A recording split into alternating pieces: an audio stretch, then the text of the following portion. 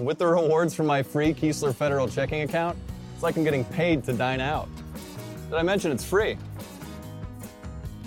Keesler Federal Credit Union, helping our members live extraordinary.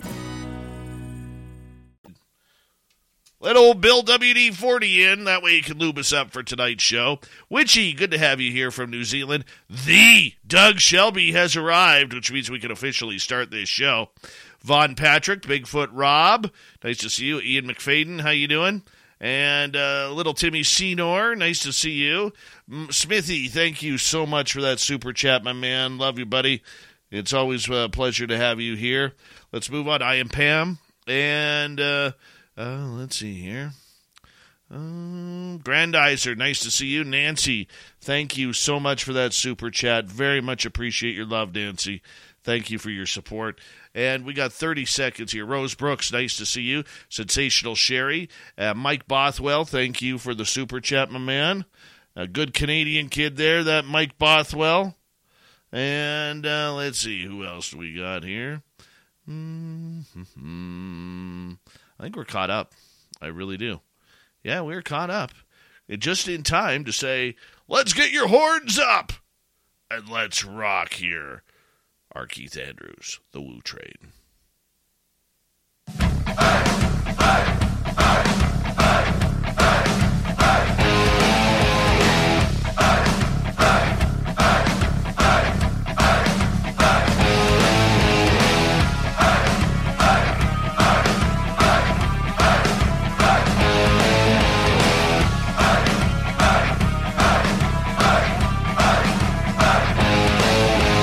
From the mountains of central British Columbia to you listening around the world, this, my friends, is Spaced Out Radio. I am your host, Dave Scott, sitting in the captain's chair of SOR headquarters.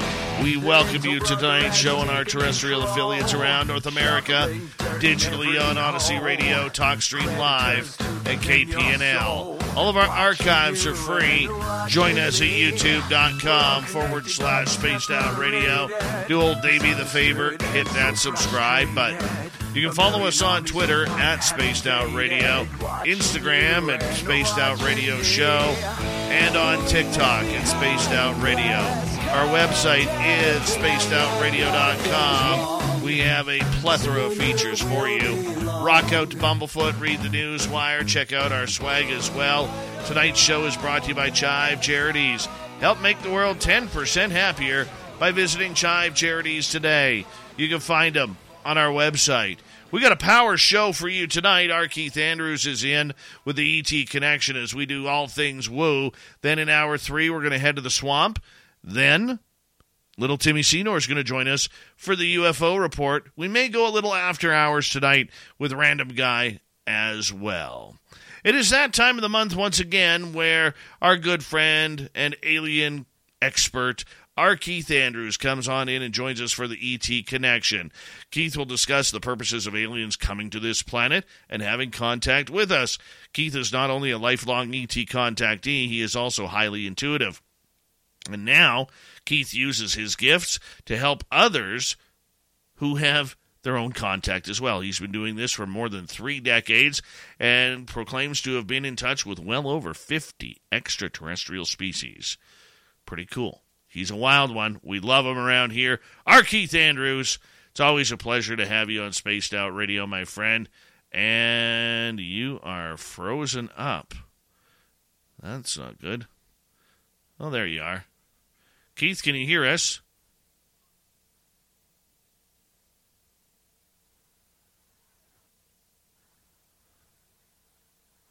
Keith, we are waiting for you to say hello because your connection seems really, really slow tonight.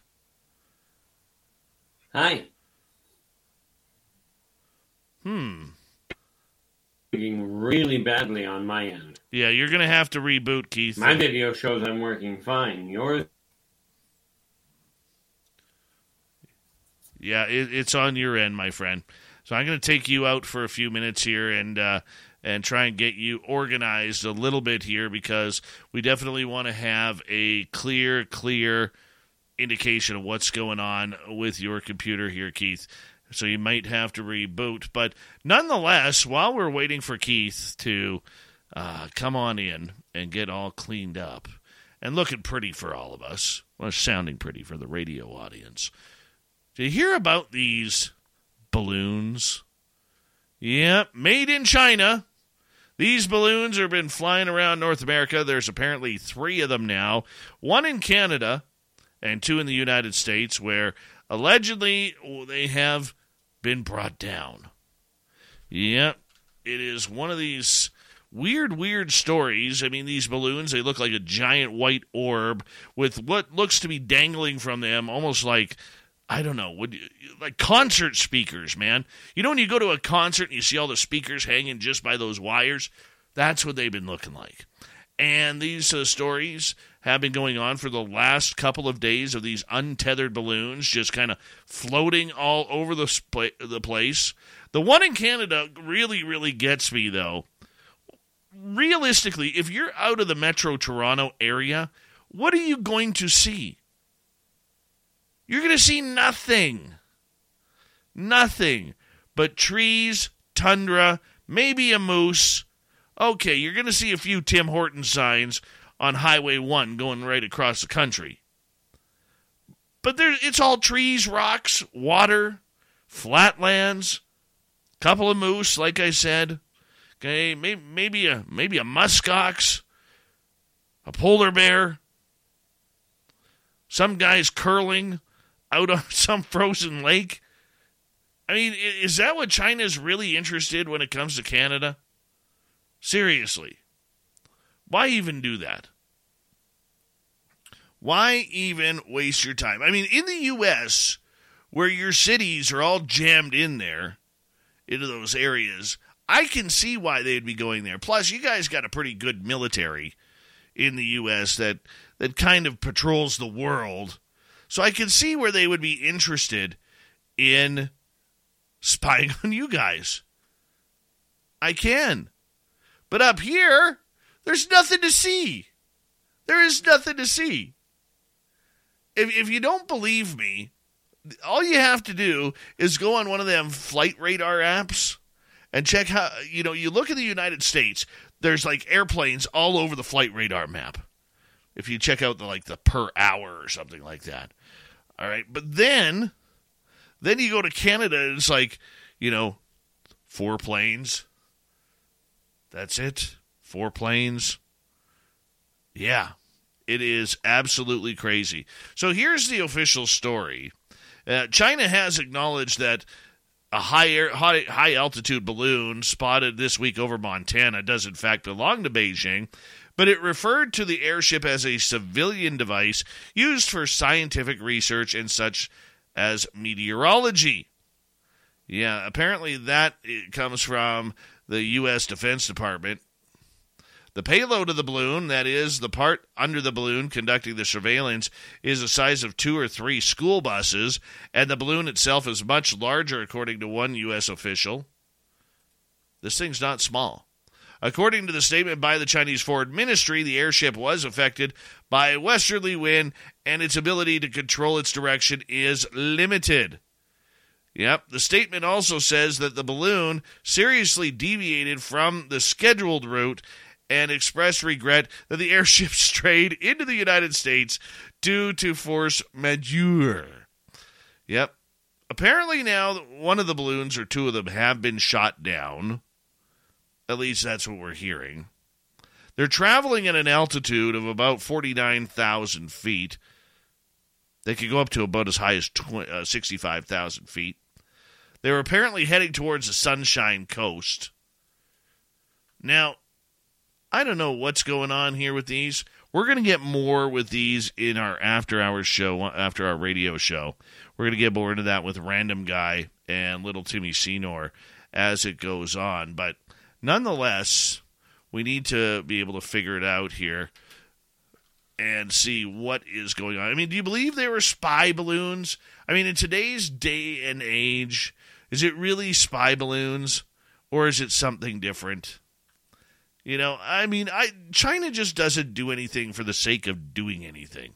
They're usually pretty calculated. Even though they get caught, they're pretty good at putting the blame on something else, like swamp gas. Because it's always swamp gas. That's the truth. But they don't do anything without purpose. The Chinese are good at that. They really are. And I just see this as I think it's a test. They probably wanted to see how quickly the U.S. would react to that. How long would it take before it made the news? How long would it take for President Biden, to go a little public with it? My fellow Americans. Anyways, I just think it's funny. I mean, it's almost as funny. At least this is real. There was one of these alternative media sites out there that last year that never really checks its facts. That last year was saying there was 250,000 Chinese soldiers that were lined up on the Canadian side of the border ready to invade the United States. Yeah, that was a good one.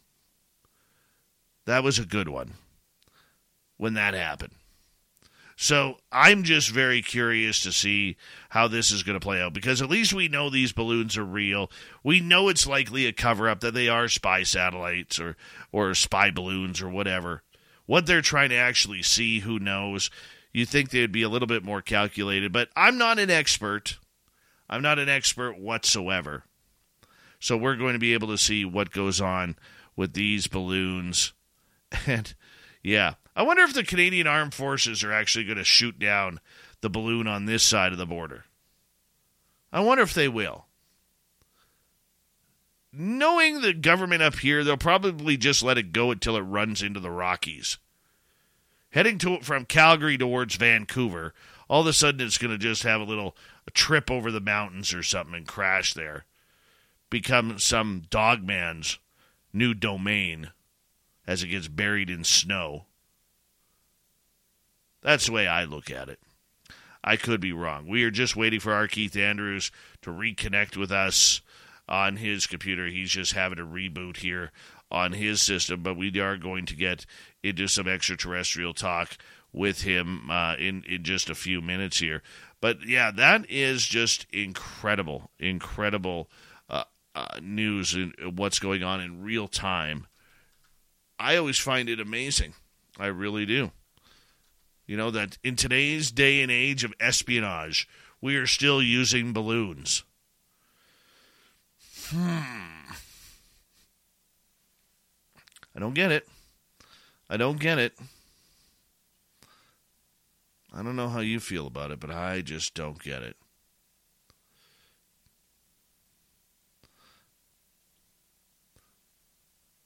UFO news, there's a big conference going on right now called Liminal. This conference is happening. I believe it's online. And this conference is being sponsored by our good friends at Enigma Labs. And there's a bunch of people talking there, like Avi Loeb and other speakers that are kind of going on with it. You can check it out at liminal.earth. They're out of Seattle. Started by a gentleman named Garrett Kelly. And these guys here, oh no, that's Liminal Earth. That's not the, yeah, we've had them on the air before. Where is this conference? Anyways, let's see, what is emerging? See if this is it. But they're gathering a bunch of big-name UFO people, mainly government people, to kind of talk about the idea behind what is going on. And this is another one of these sheepish conferences that nobody really knows about but is out there. This is 2 in 2 weeks.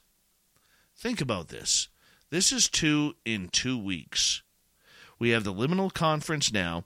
A week ago, previous, there was the NASA conference that was going on, where NASA invited in the branches of the military, Enigma Labs, Galileo Project, and many others to come on in and talk secretly about UFOs. It amazes me that these secret talks are going on, and these secret conferences keep happening as well. I don't understand where this is coming from. I really don't. So this Limina, that's why I got it wrong. Limina inaugural symposium. Let's see who the sponsors are on this. Enigma Labs, no kidding. UAP Studies, UAPX, Scientific Coalition of UAP Studies, Project Hesselin, Norway, Stellar, Sky 360, UFO Data, UFO Historical Records Center, and UFO DAP. Wonder how much they each had to pay. Oh, those are exhibitors. The sponsor is Enigma Labs, so this is a conference that they're putting on. And let me see if you guys know any of these ufologists. Okay? Keynote speaker, the Flying Saucer Chronicles, Professor Greg Edgian from Penn State University. We've never heard of him. Professor Gabriel Della Torre. He is with the University of Cadiz, Spain, on psychological aspects of the phenomena. Have we ever heard of him? No.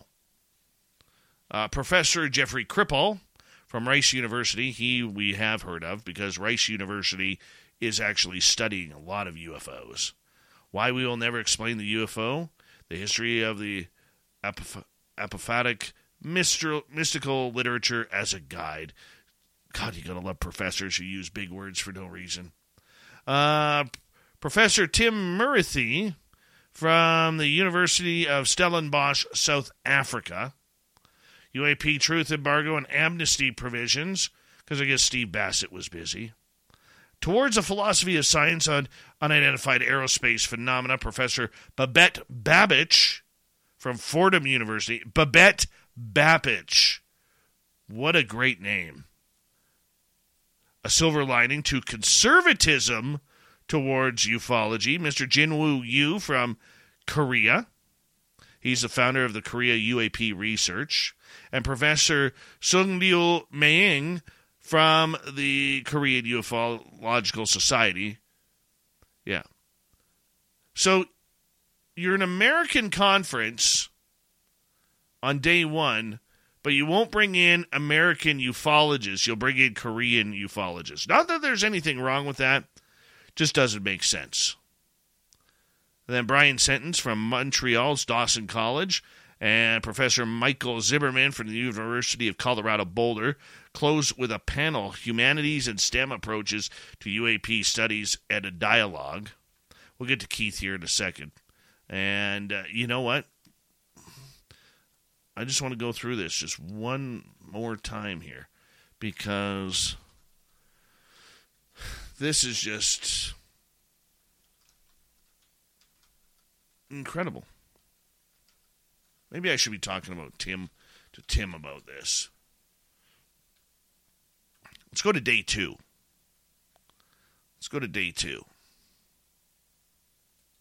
We click on the agenda. Who's here? Professor Dr. Hakan Kayal, talking about UAP research at the Julius Maximilians University at Würzburg. So looking at this, it's just literally a bunch of people who we don't know, a lot of them with very, very impressive resumes, coming in and talking about UFOs. Now, this is a group that also has Mick West speaking at the conference. This guy's not an expert on video data or reconstructing object motion. He's a computer gamer. Closing panel Sunday, by the way, is all journalists. Leslie Keane, Ralph Blumenthal, Ross Coulthart, Andreas Miller, and George Knapp. Well, at least they did something right there. There we go. Let's go to our Keith Andrews. Let's see if we can bring him in here. Keith, how's your connection, my friend? It looks better. You got to turn your mic on, my friend. Your mic is on mute. We're having some audio issues here with Keith, so bear with me here. We're still not hearing you, Keith.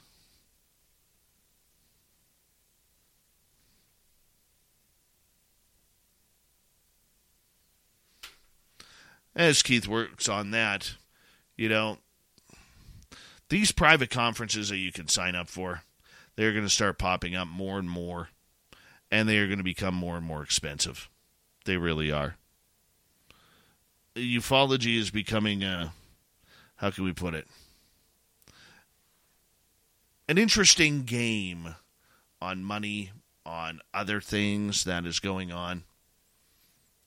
And as long as it's all controlled by one group or a handful of few, we are literally going to be wondering what is up and what is going on. I don't get it. I really don't get it. We will get to Keith tonight. I promise you that. I do promise you that. We will get to Keith. I know he wants to be here and everything. And our YouTube side, we can see how nice his mutton chops are looking. But for some reason, his microphone is not working on his computer tonight. And he's trying to talk, but he is coming through very, very quietly. Actually, we're not even hearing him, to be blunt. We're not hearing him. We aren't. But we'll try and get to that, too, with our Keith Andrews and the ET Connection. Because we do like getting to your questions here. We love it. We absolutely love getting to your questions and you guys being a big, big part of this show on a nightly basis. So that is something that we do need to do. And sometimes in live radio, you have technical difficulties, which is what we have going on right now on Keith's end. So we are going to get ready for a break here. Businesses need to think beyond today. That's why ADP uses data-driven insights to design HR solutions to help your business find more success tomorrow. HR, time, talent, benefits, payroll. ADP, always designing for people. O'Reilly. Protect your engine with Syntec Full Synthetic Motor Oil at O'Reilly Auto Parts. Syntec is designed for today's engines to dissipate heat and reduce friction and wear. Get 5 quarts of Syntec Full Synthetic and a MicroGuard Select oil filter for just $33.99, plus 2 times O Rewards points. Choose Syntec, available exclusively at O'Reilly Auto Parts. O'Reilly Auto Parts.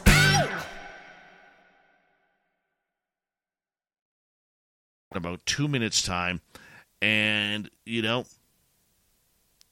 get back to some UFOs and we'll see what's going on. I see little Timmy Senor entering his studio here.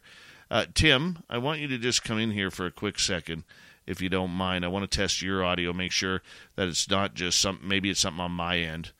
So let's just we're going to bring in Tim Senor here for a quick check here to make sure everything's going on properly. Tim, can you hear us okay? I got you up on camera now.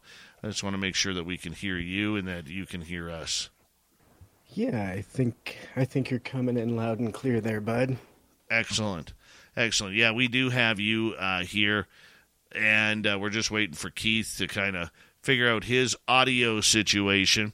What do you think about them Chinese balloons? We're going to get into it with Random Guy a little bit later on. But what do you think of those Chinese balloons? Yeah, there's a lot of details coming out, both on Twitter and in the news. It's really interesting, and some of the close-ups that we've gotten on some of that onboard tech is kind of telling, as to what they're looking into. And some experts are even considering that some of that tech may be looking and scanning devices in our homes. Really? Looking for personal details, potentially looking at your search history, for example, on your phone, things that you copy and paste. Those little details are actually kept in your device and potentially could be retrieved by who knows what kind of tech. The other thing that is interesting is that all of your facial recognition technology is also kept on your device. So there's a lot of theories. Hey, Keith, we hear you. Yeah. I think we have us. Hey, we got our Pushing enough Keith buttons, Andrews. you finally get something to work with. Keith, it's them damn Chinese balloons flying over Kelowna, British Columbia. That's what it is. They're blocking your signal here. Yeah, I don't know. Me and technology has never worked well. I do have a piece of potentially good news. Well, a little computer that I've got, we're going to be swapping over tomorrow. Good. Well, I'm going to get you guys to hold on here for just a moment because I pretty much ate up the first half hour. When we returned with our Keith Andrews and the ET Connection, we're going to get into a bunch of woo here and your questions coming through all night long because we got Keith for another 90 minutes here on Spaced Out Radio. Little Timmy Senor, we'll see if he wants to hang out or go back into the darkness until it's time for him to come in hour 3. Spaced Out Radio continues right after this. Stay tuned. Our Keith Andrews returns.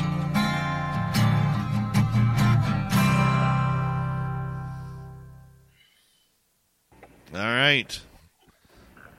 Yeah. Thanks for having me. I'll duck out and see you in hour 3. Little Timmy Senor right there. We call him the Timbit for that reason. All right, Keith, I didn't get to say hello to everybody, so I'm going to quickly run through everybody here. Hi, Big J and Obi Flat Palladium. Saberto Cannabis, welcome to SOR Chat. He says, I don't chat much. Here to support Keith. His message is grand. Go well, all of you. Right on. Cosmic Floor, National Memorial, Dark Protocol. Nice to see you guys. Hi, Digger Dog and Monica. And let's see here. Marty Burbank, good to have you here. Susie B, nice to see you. Hi, Yay. Thanks for coming on in. Mark Sanchez, how's the Hawaiian shirt for tonight? Let's see here. Hello, gorgeous Kira. I hope you're doing okay from having, what you had to go through earlier. Hope you're okay. And dear, her little kitty passed away today. Yeah, that's kind of sad news. Richard Minnick, good to see you. And let's see here. Who else is coming on in? I'm way behind, guys. I'm 20 minutes behind here, so I'm going to speed on up. Atlantis is found. I am Pam. And Jay Burke, nice to see you. And let's see who else we have. Ross Dog's Broken Spirit, nice to have you here. And Donnie Cho, thank you for that awesome super chat. Very much appreciate your love and support of SOR, my man. And let's continue on here. Wild Amy WC, nice to see you. Jenny Girl and Deb from SAC, thank you for joining us. And let's see here. Who else we got? Kurt M. Yeah, Kurt M. Kurt M. Jason, good to have you here. And Pink Volo, nice to see you. As we scroll on down. And sorry, guys. Let's see here. Raz, nice to see you. I know you're a big Mick West fan. And Search and Destroy, thanks for coming. If I double up, I do apologize. Dirt Road, thank you for joining us. And Rock E. Shepherd, welcome to SOR Chat. Super Duke. Yeah. Oh, good to see you. Who else do we have? Love V. Love, thank you for coming on in. I'm going as fast as I can. I am now 15 minutes behind. Let's see here. It's about as interesting as it gets on a night like this. Toe Tag, nice to see you. I am Pam. And let's see here. Oh, making up some time here. Grandizer, nice to see you. Miss Anonymous, thanks for coming on in. Les Paul Holland from Australia. Chris with a break in between. Teen, nice to see you. I'm going to cough here. Dennis Banky, thanks for coming on in. And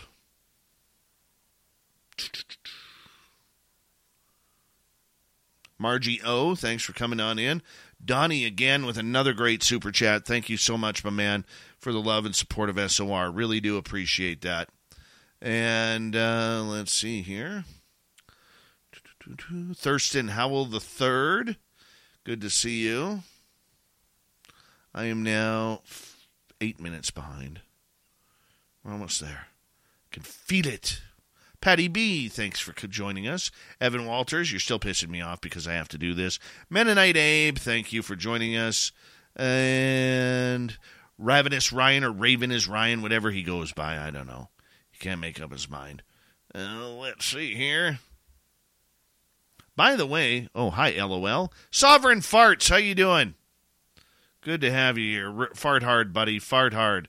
And let's see, where else are we here? I am Pam. And Pete Person, thank you so much for the super chat all the way from the UK. Very much appreciate that, Pete. Thank you so much for your support. And let's see here, where are we? James Fadekey, nice to see you. Scrolling up. I got like 30 seconds here. Can I do it? Ozzy Sue. Nice to see you, Ozzy Sue. Sarah M., welcome to SOR Chat. And let's see here. Verpine, good to see you. We're caught up. We're caught up with 30 seconds to go. Yes. Yes. Proud of myself. Joey Zed, how's it going? You are late, but we're glad you're here. Thank you to Adam, Carlito, Smithy, Nancy, Mike, Vaughn, Donnie ×2, and Pete for the super chats. Sorry about El Avdi Volador last night. He was a jerk, but we got him out of here. Here we go.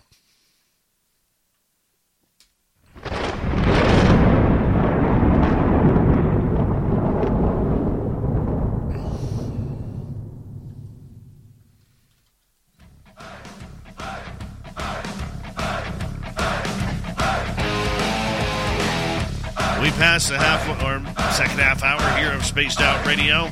My name is Dave Scott. Thank you so much for taking the time to join us. We very much appreciate it. I want to remind you that if you've missed portions of this show or others, check out our free archives at youtube.com/Spaced Out Radio. Do old Davey the favor, hit that subscribe button. Our website is spacedoutradio.com. We have a plethora of features for you. Rock out to Bumblefoot, read the news wire, check out our swag as well. Follow us on Twitter at Spaced Out Radio, Instagram at Spaced Out Radio Show, and on TikTok at Spaced Out Radio. Here we go. Got the tech issues worked out. Our Keith Andrews in the ET Connection returns to the mighty SOR for the month of February as Keith comes in once a month to talk all things serious woo. Keith, glad to have you here, my man. Glad to be here. Annoyed with the computer, but glad to be here. Well, we're glad that we were able to solve it out, and now we get to have a show with you. What have you been up to the last couple months? Well, scrapping the medical things, fighting with the publishers and what have you. I've actually fired most of the crew that I used to have. Primarily because they weren't doing anything. And other than that, fighting with the computer, trying to make it work. But I do have a small computer that I'm going to swap out tomorrow night or on Sunday night. Very good. Hopefully that will solve a lot of the connection issues. How's the aliens doing? You still got some aliens this past month? Hey, what's up? It's Alex Morgan. And for me, the start of the new year is all about commitments. Setting your intentions, restarting your routine, and committing to you from day one. Body Armor Light, the low-calorie, zero-sugar-added sports drink. Shop now at Walmart. Businesses need to think beyond today. That's why ADP uses data-driven insights to design HR solutions to help your business find more success tomorrow. HR, time, talent, benefits, payroll. ADP, always designing for people. Oh, yeah, well, I had to have so to speak, have a discussion with them. More to the point, had to put my system back on track, and Terran Medicine wasn't working. But the heart's been playing all kinds of havoc due to stress, so we've been trying to deal with that issue. More a mental thing, I think, than a physical one. But I mean, they're looking at the argument going down here, and going, there's a real interesting conversation they're dealing with about this whole issue of who owns the moon. Who does own the moon? They're kind of looking at it going,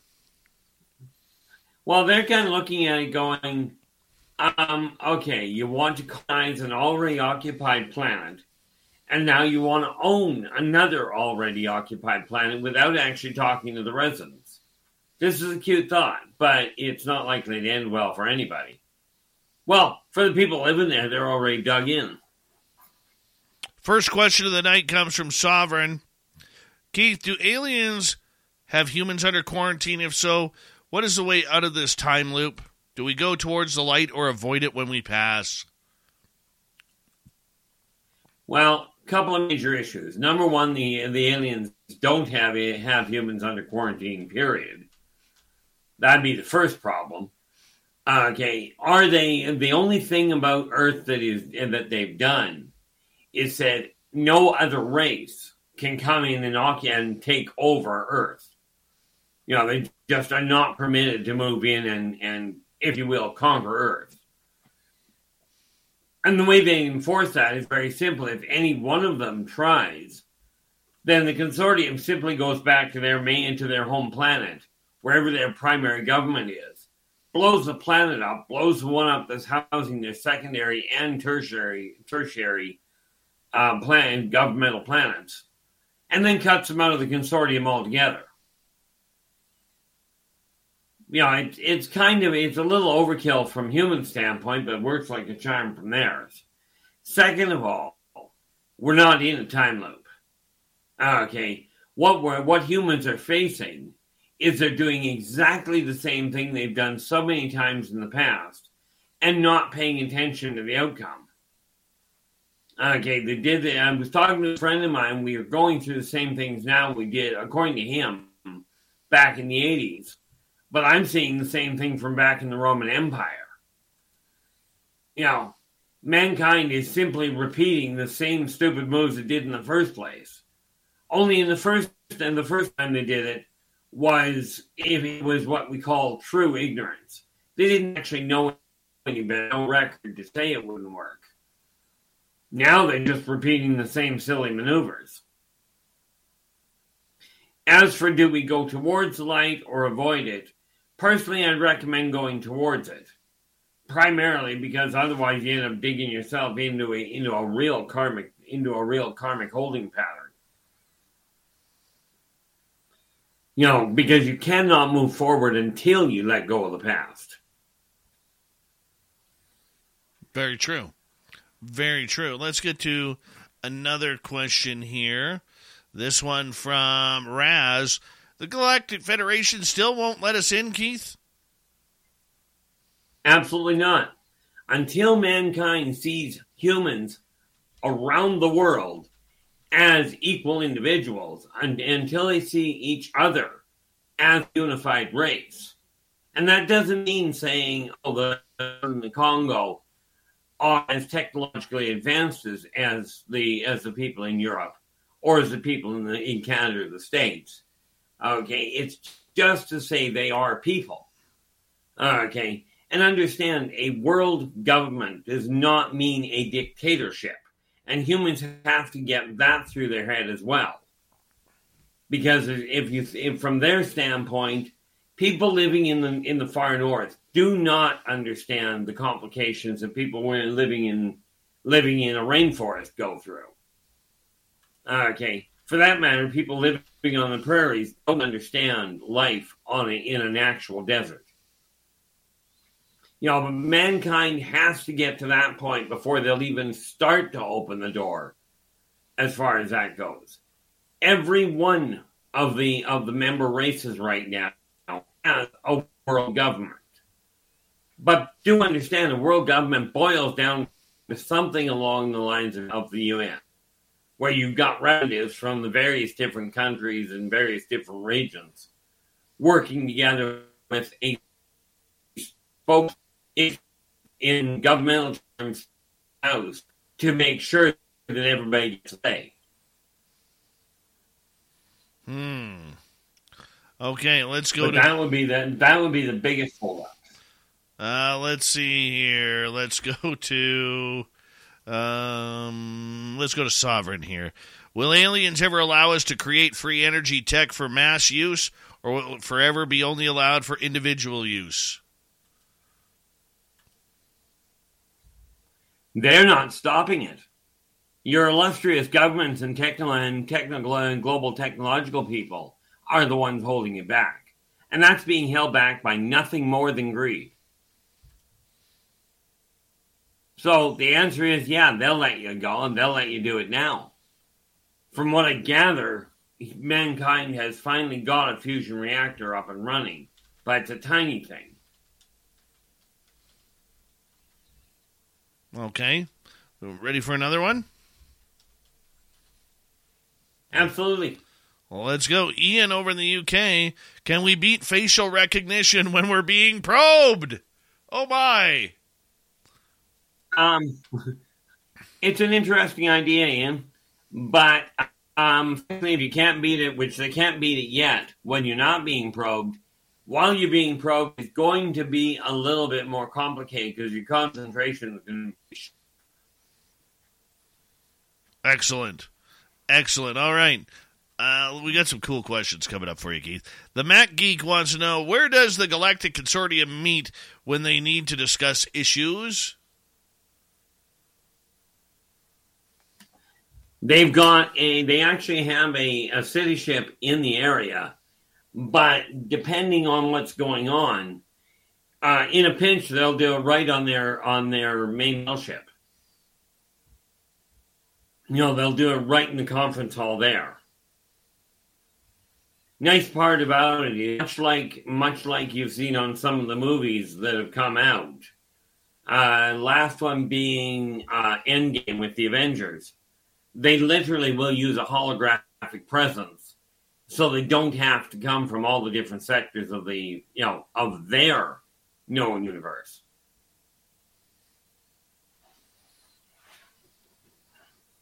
Okay, let's move on. So, the war room is the easiest one. Right. Absolutely. Let's go to Derek. Why does the Galactic Federation let the reptilians control a lot of what happens on our planet? They don't. The reptilians are controlling it. Way too many people are pointing to the stars.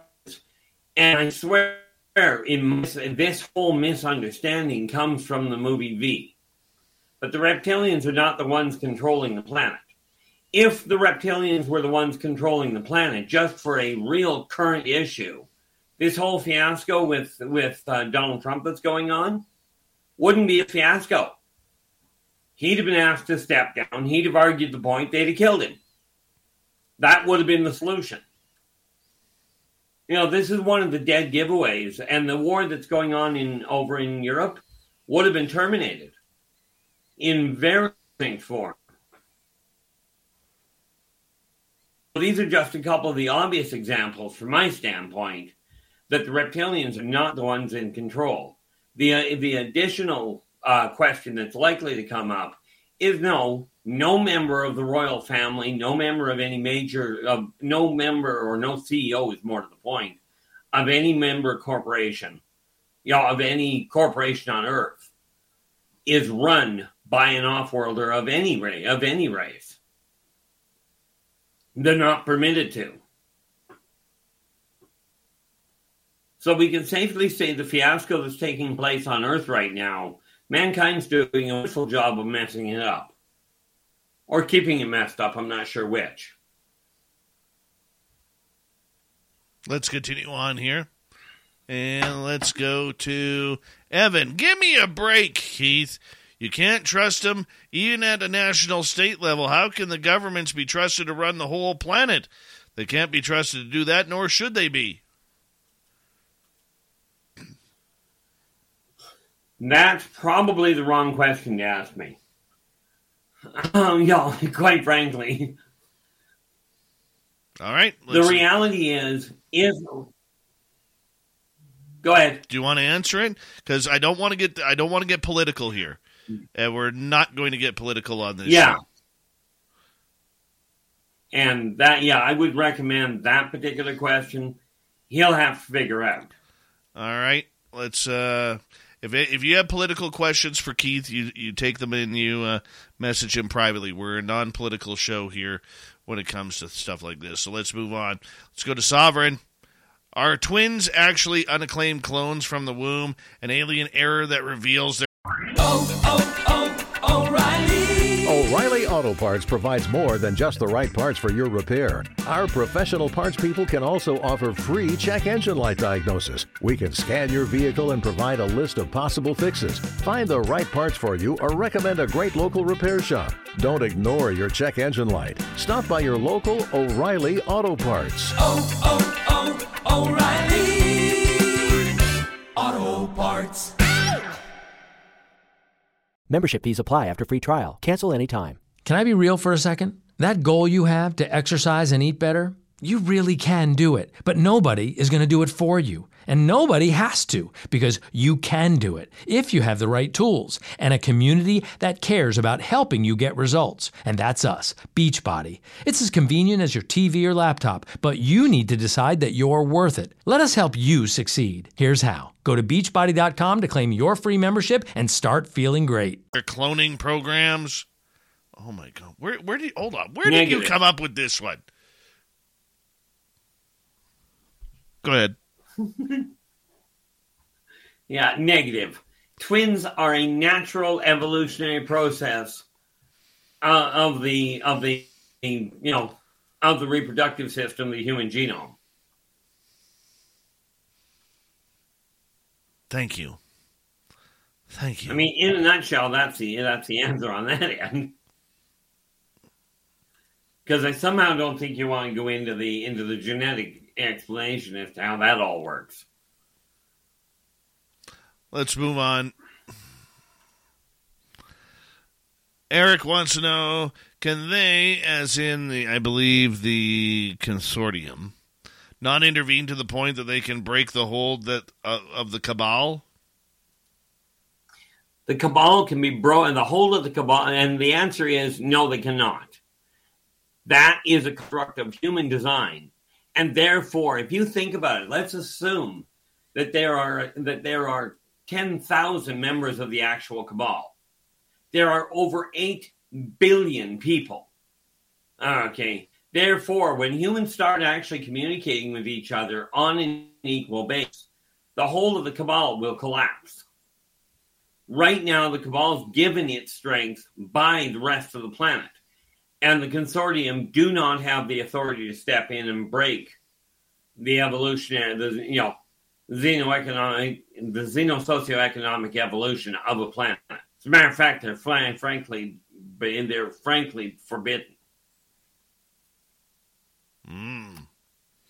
All right, let's move on. Let's go to Mennonite Abe. Are there any countries on Earth ruled by aliens? Technically, the answer, they are alien countries, and they're on the inside. They're either alien or ancient race countries on the inside of Earth.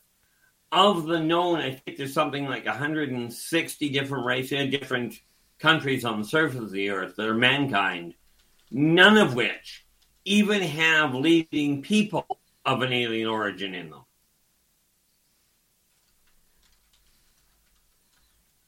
Okay.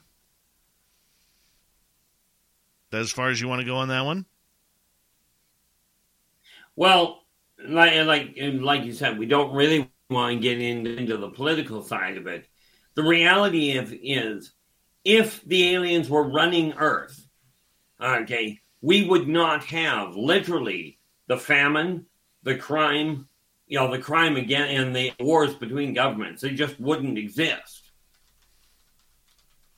Their Methodists and even the homelessness would be a thing of the past. And that would happen overnight. But you guys wouldn't like the way that they solved the problem. Let's go to Mennonite Abe. Are there any... Oh, I already said that one. My goodness, I'm way behind here. Let's go to Super Duke from World Bigfoot Radio. Keith, is it true that the Sasquatch people are members of the Galactic Federation, but we are not advanced enough yet ourselves? Number one, no. However, the Wara, which look very similar to the Sasquatch are members of the Galactic Consortium. Okay. But no, the Sasquatch itself are not members. They are simply denizens of Earth. And yeah, we've had that debate before. But no, they are not members of the Consortium. Another question here. Let us go to our good friend here. Where are we? Our good friend here, the Michael Leger from Vancouver Island. Aliens, they are no longer helping us, right? Not entirely. They're helping individuals. They gave up trying to guide the governments and the corporations because the contracts that they did have from years back have all been broken by humans. However, the off-worlders are still reaching out to individuals. But in answer to the question that goes with that, there's a number of people claiming that they are in constant contact with these people, but they're also, at the same time, they're saying, they're talking about war and how the aliens are going to invade. That's not even on the table. It's not even in the room.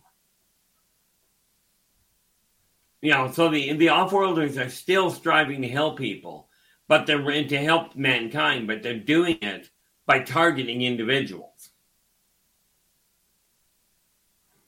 And when I say targeting, I do not mean abducting. Okay, I mean consulting with or conversing with. What you would call a contactee. All right, let's continue on. Let's go to Amy. What are your thoughts on stuff that's happening off the coast of Bimini? I know what Bimini is. I don't know what's going on over there right now, but I will tell you this. They're looking at that from the standpoint of it being the lost ruins of Atlantis. And that's only partially accurate. It is, Atlantis did there, but Atlantis didn't sink. If you take a look at the fall lines on the ruins underneath the Bimini Ocean there, you'll notice a staggering similarity between the fall lines of the pillars and the fall lines of a shuttle launch, of the towers from a shuttle launch. See, when Atlantis left, it left the anchor points behind. And yes, there are satellite places, in various parts around the world that were of Atlantean origin. Okay, but of course, when Atlantis took off, kind of wiped out the support lines. All right, let's move on here, Keith, because we got about 4 minutes before we got to go to break. Let's go to Eric. Is it against the rules of the consortium to help us break the grip of the cabal that is suppressing the advancement of our species?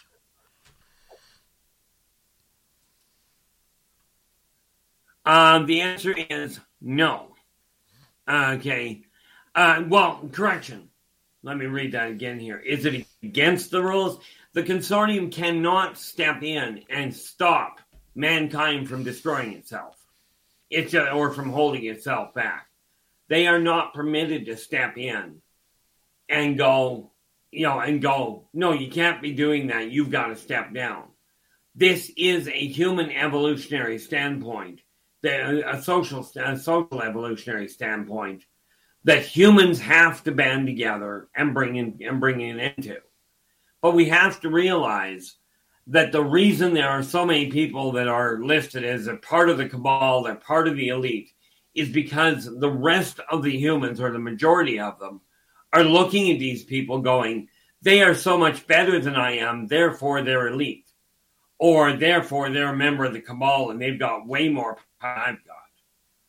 People have to wake up and realize you've got the same power that the elites have, that the so-called elites members of the cabal have. What you don't have is a conviction in your own heart that you've got power. And you probably don't have the money that they've got.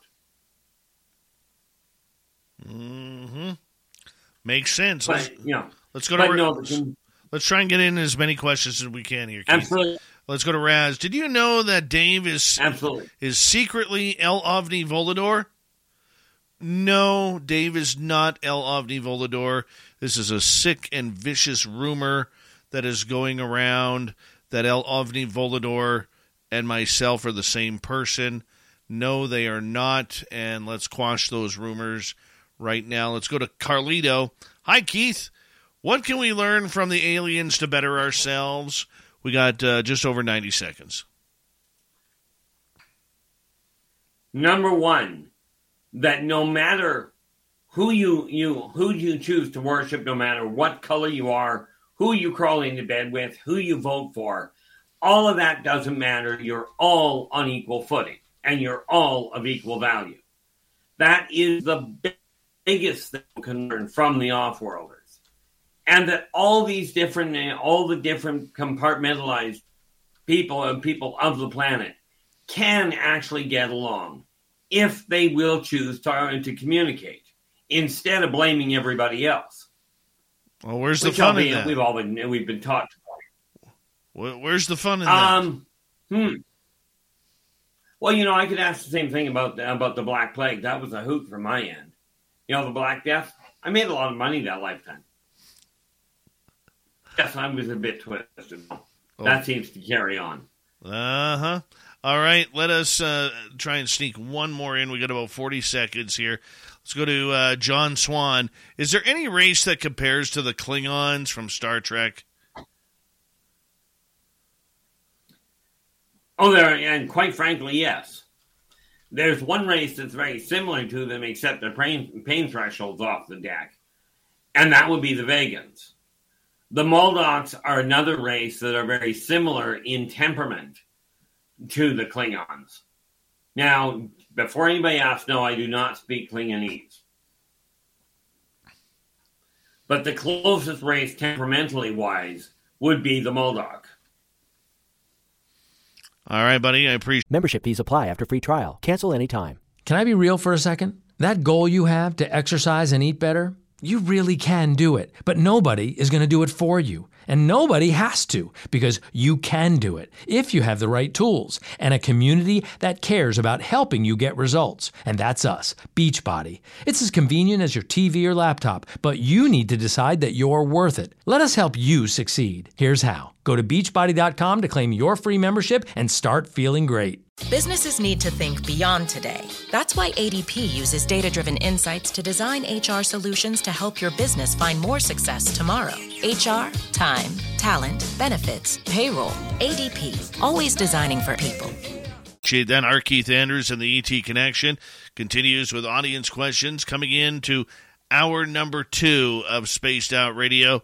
Keith joins us near the beginning of each month to take us on a wild ride on the Woo Train of all things extraterrestrial. You don't have to believe it, you don't have to like it, but you can have fun with it. Our Keith Andrews and the ET Connection continues right after this.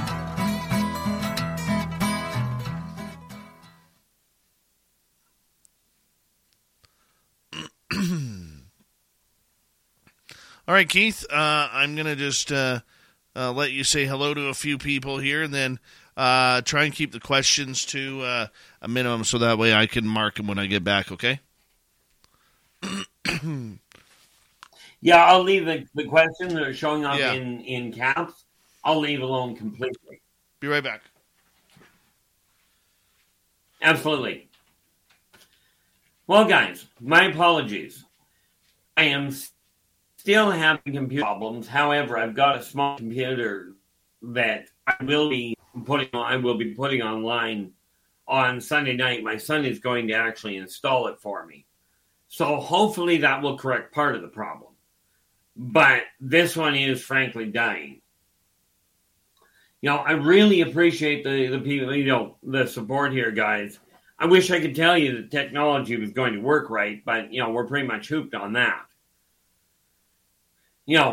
But, the one thing, the one topic that I won't deal with here, we avoid just before anybody gets carried away with it. We do avoid the political side of things, primarily because from my standpoint, I don't understand human politics at all. Okay, I mean, I understand it, but it's completely a botch job in a lot of ways. But just put it in perspective, because there are so many people that are coming out and going, oh, the aliens are controlling this country, they're controlling that corporation. No, they're not. So here's a crash course in how the aliens would solve the economic problems that we have here.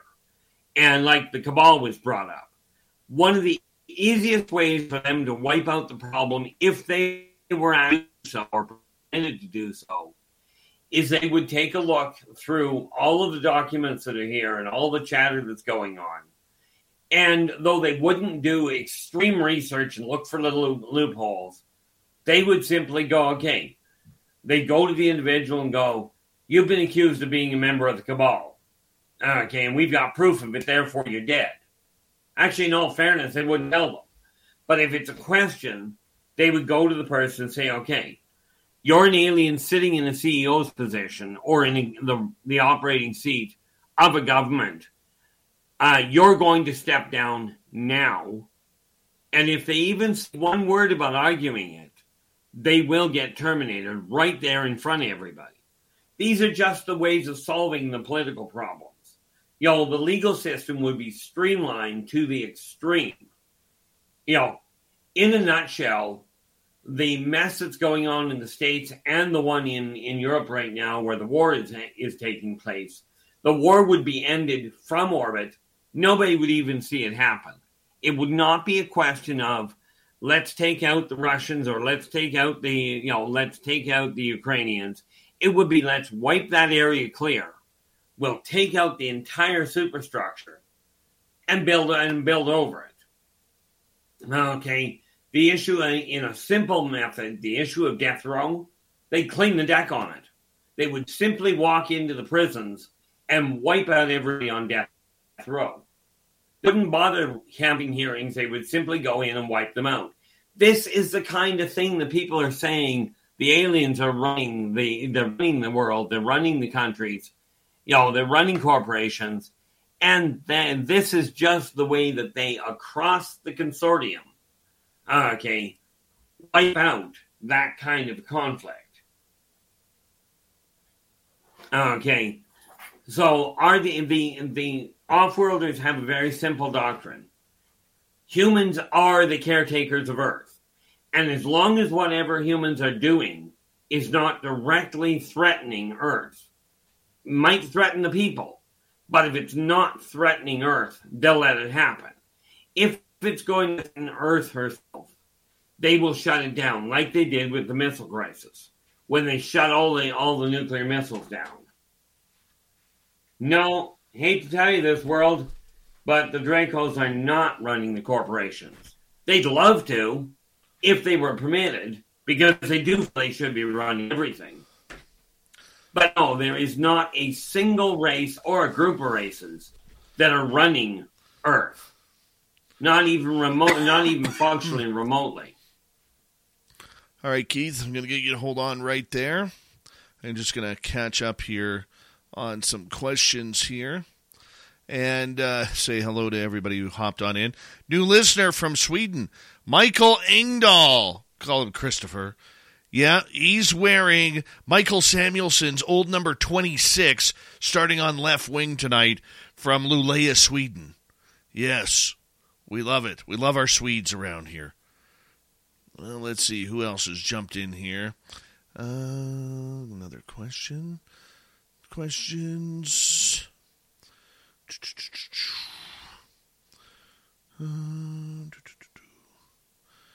You're looking good, Keith, by the way.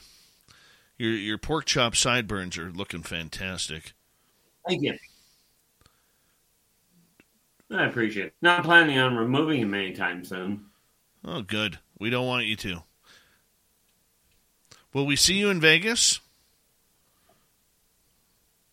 Unless a miracle happens, I'd be inclined to say probably not. Oh, that's too bad.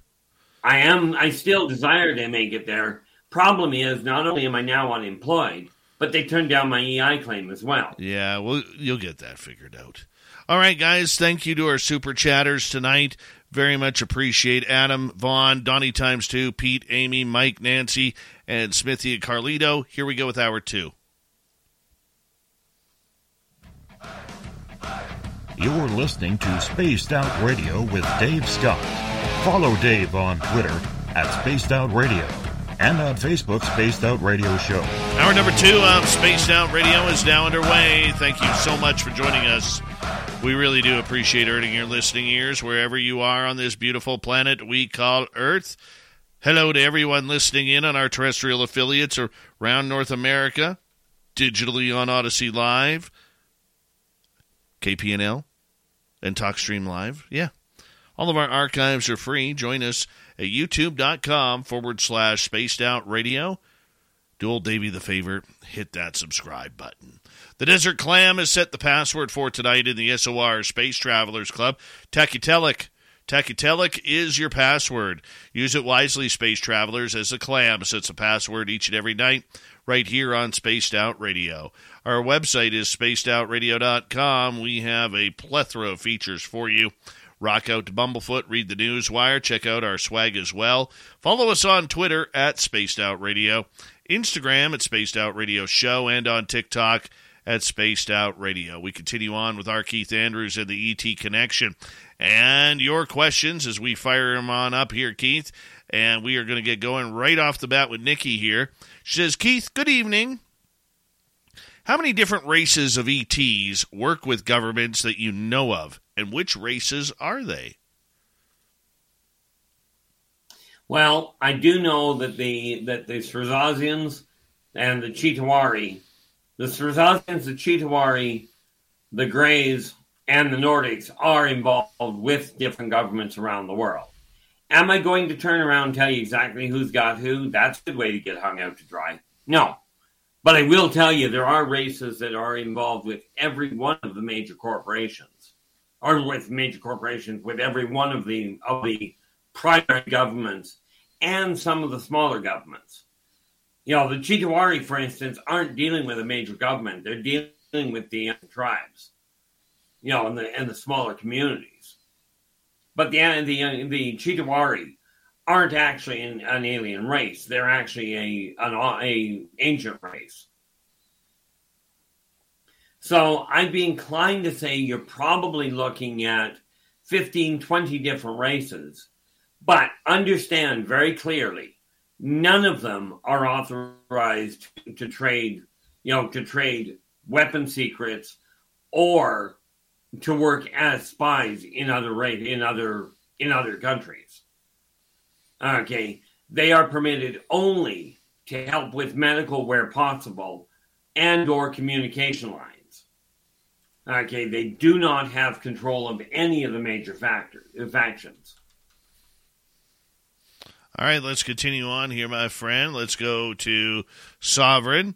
Is the solar flash reset just an excuse to wipe out evidence of alien crimes against humanity? First of all, aliens, according to both aliens and humans, aren't committing any crimes any more than humans are committing crimes against the feline race or the whales by tagging them and taking blood samples.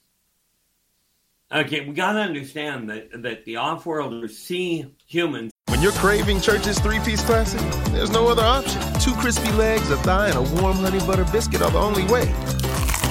And that's why we call it a classic. Church's Texas Chicken. Tap the banner to find your nearest location. Offer valid at participating locations. Membership fees apply after free trial. Cancel anytime. Can I be real for a second? That goal you have to exercise and eat better, you really can do it. But nobody is going to do it for you. And nobody has to, because you can do it if you have the right tools and a community that cares about helping you get results. And that's us, Beachbody. It's as convenient as your TV or laptop, but you need to decide that you're worth it. Let us help you succeed. Here's how. Go to beachbody.com to claim your free membership and start feeling great. On the whole, barely above the level of a capuchin monkey. Okay, except with a lot more curiosity and technological potential. What does that mean? As for the solar flare being a reset, that's something that if it happens, will put mankind back in the Stone Age. Well, that's nice. That's very nice. We don't need that. We really don't need that. Let's go to James here. Keith, where do the Hukua's owl race live? Well, number one, certainly not here. The Uka, actually, I can't give you the planet's name. I don't know modern astronomy. I can tell you they come from two wormholes away. Okay. The first wormhole they hit just outside the orbit of Pluto on the galactic center side of the solar system. Perfect. Let's go to now, Raz. where the second one jumps to, quite... Finish up. Go ahead. Finish up. Where they go to from the first one, I'm not entirely certain. But again, astronomy is, even with them, astronomy is not a solid suit of mine. Let's go to Raz. We must learn to love one another. UFO flower power coming, Keith? Mankind is slowly figuring it out. So no, they're not going to come down and go, oh, let's all be nice to each other. They do encourage it, and this is where the communication with some of the contactees that are not talking about the world being wiped out, are coming in. That's to use. All right, let's continue on here, my man. Let's go to Derek. But are we looking? Absolutely. Keith, you're breaking up quite a bit again. So let's, there you go. You seem to have hopped back here. Let's go to Derek here. What alien race operates the Tic Tac UFOs, and which one the cubed craft? And Keith is frozen up once again. So we'll just take him out here. All of these alien questions. I wish I could, let's see if he's back here. Keith, are you back? You seem to be moving now. Can you hear us okay?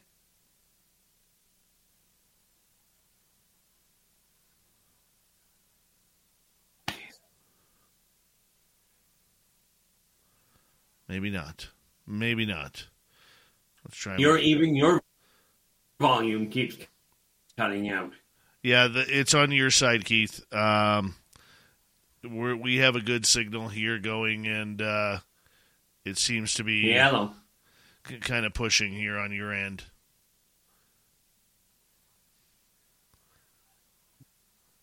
All right, Keith, you're going to have to reboot your computer again and try and get through that. We'll try and get Keith back here momentarily here on Spaced Out Radio. And, one of the things, I'll try and boot through some of these questions as well, because I kind of know some of these questions' answers. And let's continue on here. Let's go to Marty, who is asking about the Zetas and Greys actually Earth's humans, us from the future. Believe it or not, there are actually many people, even within the Pentagon, who believe that might be the case. And it's really, really weird because, it's hard to believe that potentially they could be time travelers from the future. But that is one of the theories that is given within the UFO community, and this is something that is being studied. Lou Elizondo has been one who says we're not sure who or where they are from, and they could potentially be time travelers from the future trying to get DNA to help recreate humanity because, let's face it, we are ever evolving. We really are ever evolving, so we're not sure really what's going on. Amy is asking, are aliens, despite their straight face, laughing inside? I don't think the Greys really have a sense of humor. I hate to put it that way. I don't want to put it on a negative tone because, some Greys just seem to do their thing. They really do seem to just do their thing. And kind of go from there. I mean, they don't seem to have any feelings. They don't seem to have any emotion when they take people.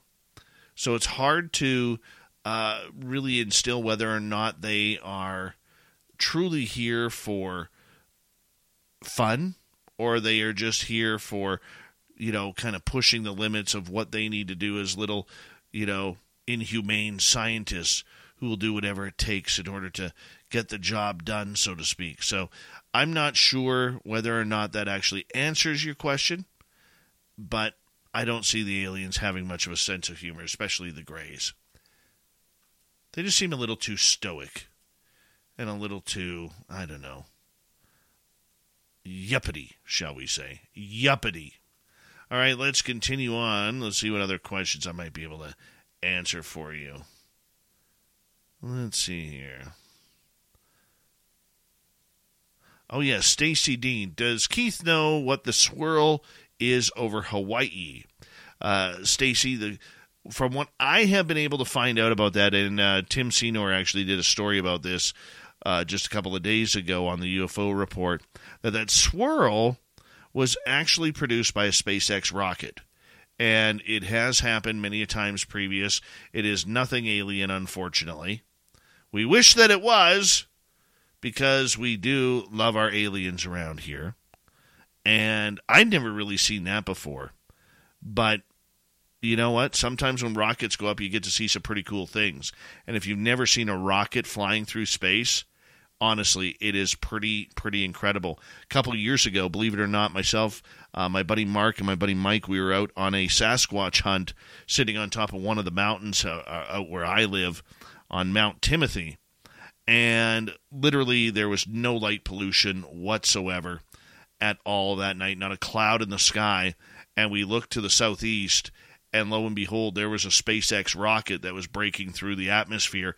And it was like right out of a cartoon or a drawing, where the tip of the nose had the big white surge of, going out from it, and then the tail had the bright white tail coming from the back of the rocket engine. It was pretty incredible. So I've never seen that before. Who knows if I'll ever get to see that again. But, when SpaceX sends those rockets up, follow the trajectory, because if it comes over your house, you might be able to see something really, really cool. But yes, that was SpaceX and not anything alien, unfortunately. All right. No, the China balloons are not space junk. They are big. They are big. They look like a big white-headed zit that needs to be popped up in the sky. But nonetheless, they do have to have some work done on them. That's for sure. I see little Timmy Senor sitting here for a minute. I might bring him in here for a couple of seconds. Little Timmy Senor from the UFO Report. You're in a little bit early. You're in and out of the studio tonight, my man. Yep, I was getting the kids some snacks a little bit earlier, but they're kicking it, so I can spend a little time with you guys. What kind of snacks? So I have these really good Johnsonville cheese sausages, and my son was craving one of those, so I whipped one of those up with some of the big Cheez-Its, like the big ones on the side, and some OJ, and these little mini cupcakes. So that's what my son got. And then my daughter, of course, wanted something different. So I made her a tuna sandwich because that's what she's into right now. Orange juice, and she got some crackers on the side there. Those big Cheez-Its. They just love those. You know what? I had Indian food tonight for dinner. You had what? Indian food. Oh, that's like my favorite. Like butter chicken often. And rice, and garlic naan bread, and it's just killing me right now. killing me right now. I have the worst heartburn going on right now. I'm already like 2 giant Tums. I don't even know what they call them because they're not pills. But you got to chew them up, and it feels like drywall going down your throat. You're such a rookie. What are you talking about? What are you talking about? You and your butter chicken. When we do it like spicy around here, if I don't add spice to every Indian dish around here, my kids send it back. They're so... Come to my house. Come to my house and check out my hot sauce collection. Oh, okay. That's a different kind of hot sauce. You might kill me there. Yeah. But don't try and get tough with me there, Timbits. Don't try and get tough with me there, Timbits, because... Do you have a wall of hot sauce? Yes.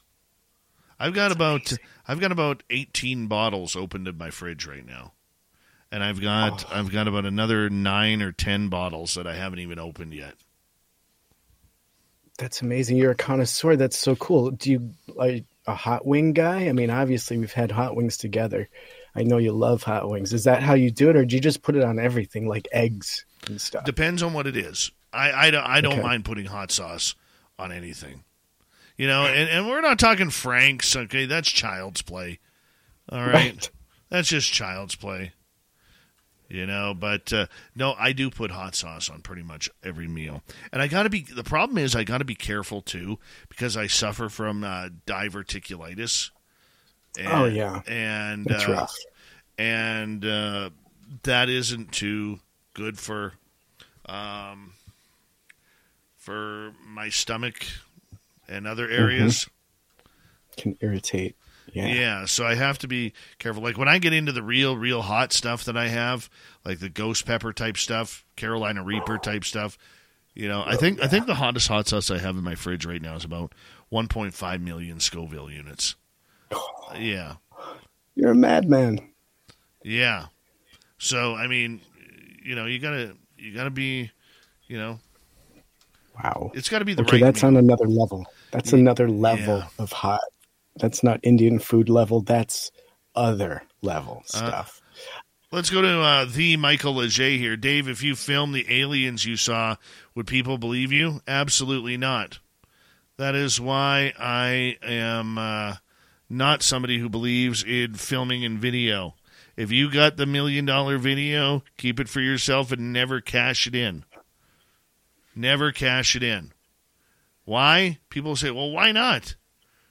Why not? And my answer to that is actually quite simple.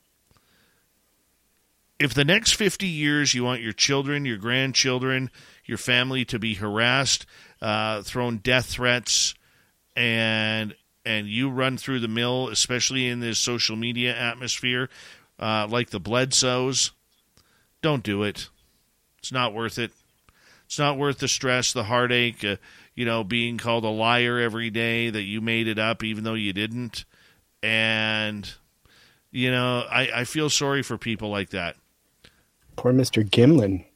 And, he's lived with a life of having to explain his Bigfoot video to people over and over and over. Well, the thing is, you're damned if you do and you're damned if you don't. Okay? If you release the video, people are going to tell you it's a fake, even though it's not.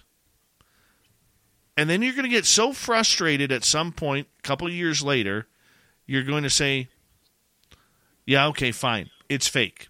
Just leave me alone. And then everybody's going to go, aha, caught ya. It's fake. You mentioned it's fake. You lied. You're a liar. And they don't let up. They don't let up.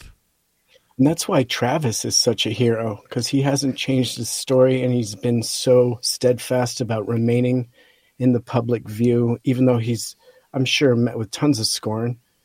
But he's managed to stay out in the public view and represented his case. I think that takes a lot of guts to do. Let's bring in our Keith Anders again. How you doing, Keith? Well, annoyed with the computer, but I unplugged everything I can. There you go. You go. I think your computer may need a defragging or something. Remember the old defrag? Replacement. Or that too. That too. All right, let's continue on. You can hang out if you want, little Timmy Senor. Let's go to Sovereign here, who is asking you, Keith, as we got about 4 minutes left, there is talk about humans being transported to another world after the supposed reset solar flash. If you know about this, please elaborate. Number one, there's no plans in relocating Earth, relocating any of the peoples of Earth to another location except by humans. But the off-worlders aren't looking at moving at all, at moving the peoples at all. If the solar flare happens at that magnitude and doesn't wipe out the human race, humans will still be left as the caretakers of Earth. But they'll have to start over again in the Stone Age. Gotcha. All right. Let's move on here, Keith, because we got a bunch here to get through. Let's go to Nancy here, who is asking, are contactees protected by extraterrestrials? Honestly, if you mean are they stopping they are from the standpoint of once a contactee has an established connection with a given group, then all others leave them alone. Otherwise, it interferes with the research. But as far as our contactees protected from humans, not at all. All right. The unknown would like to know, do you know if Eisenhower's treaty with extraterrestrials really happened? Depends on which treaty. Okay. The theory I've heard is that they made a treaty for the exchange of some humans in order for technologies and what have you. The answer to that is, from everything I'm aware of, no. Okay, was there supposed to be a technological and information exchange and cultural exchange? Absolutely. But it was not to be done at the expense of the individual. Right on. Right on. Okay, let's move on here, Keith. And let's get to Derek. What alien race controls the Tic Tac UFOs, and which alien race controls the Cube UFOs? You know, that answer is somewhere locked in my research. And I'm trying to remember. I honestly don't recall right offhand. I do know I've got it written down somewhere. And that one is one of those things that once I get the computer working, I will pull it apart until I find it. I think it's listed in volume 2 that I came across it, but it may not have been transferred yet. It's a problem. Okay, let's continue on. Let us go over to Sovereign. We got 1 minute left, Keith. Is it true that all governments have never been human-run this entire time, but alien-run by aliens in human suits, shapeshifters? That is absolutely, in my opinion and from all my knowledge, that is absolutely 100% bogus. Off-worlders, ancient races, none of them run government. Humans are the ones screwing it up. And they're doing quite a good job of it. Yeah, we're pretty good at that. We are pretty good at that. All right, let's continue on here, my friend. And let us go to, you know what, we only got about 20 seconds left.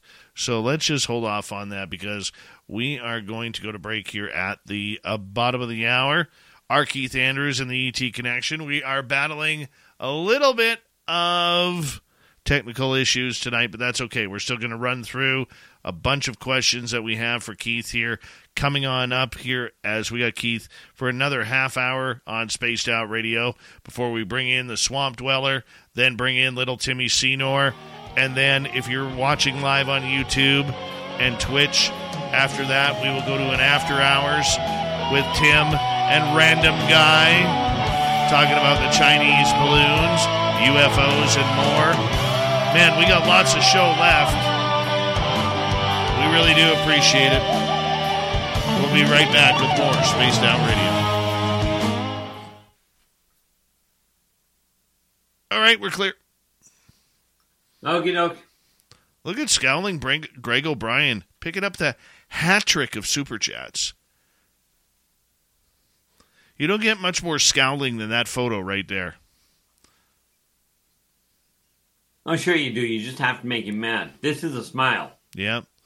Scowling Greg O'Brien will be putting his scowl into the public persona at the Spaced Out Radio Vegas party.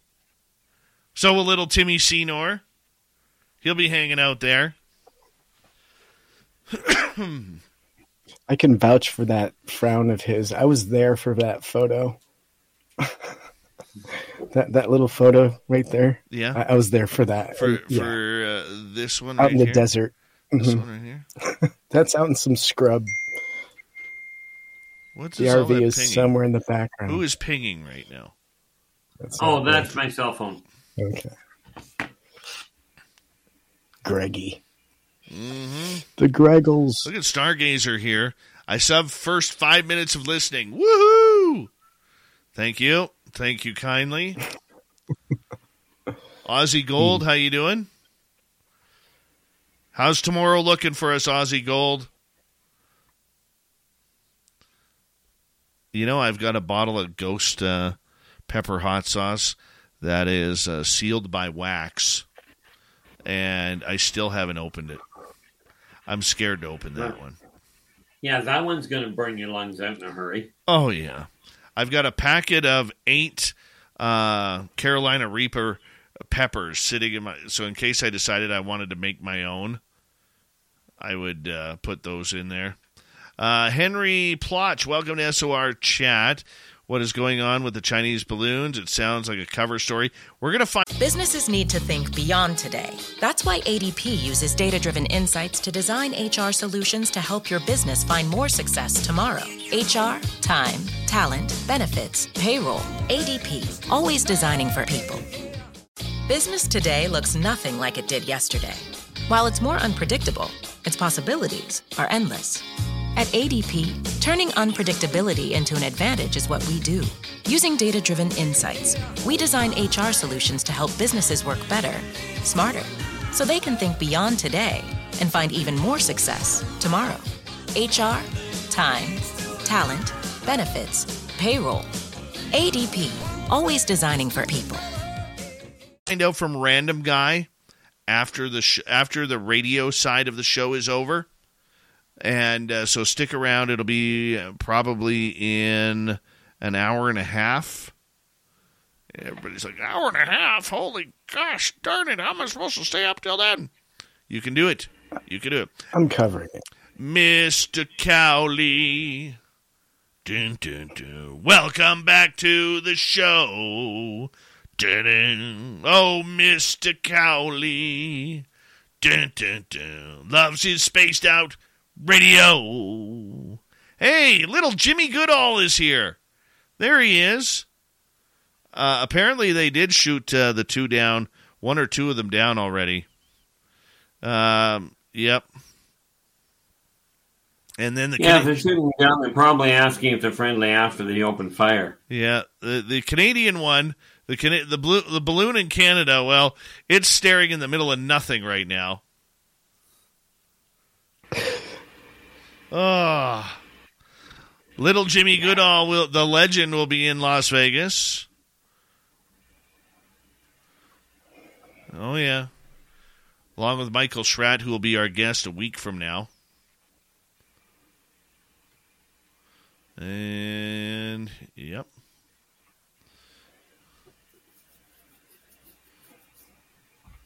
It ain't just any old weather balloon, though.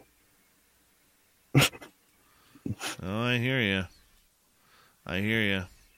And just for the record, to let everybody know, I put up the video, or I didn't. El Avni Volador put up his video on challenging the Navajo Warrior on Instagram, and the Navajo Warrior has yet to respond, nor his wife, Crazy Hot Morgan. Okay? So, I don't know. El Avni Volador doesn't sing. You know, I'm getting really upset with the audience here. By the way, we have 293 people watching right now. That is incredible. Hello, everybody. Keith, this may be a record for you tonight. It is, on a lot of fronts. Yeah. Hi, Sarah Yan. How are you? And no, I didn't say Siri. Yeah, it's kind of cool. 297. Let's see if we can get 200 thumbs up tonight, if you don't mind. 298. Come on, we're pushing to 300 here. We need 2 more. I want to see Keith get 300 tonight. I do. 298 is just so close. Thank you to our super chatters. Adam, Carlito, Smithy, Nancy, Mike, Vaughn, Donnie ×2, Pete, Amy, Steven, Scowling, Greg O'Brien with the hat trick, and Derek. Thank you so much for the love. We really do appreciate the continued support. Damn it, we're down to 296. Come on, let's push it over here. Appreciate it. Thanks, Greg, for the super chat as well. And we'll get it going here.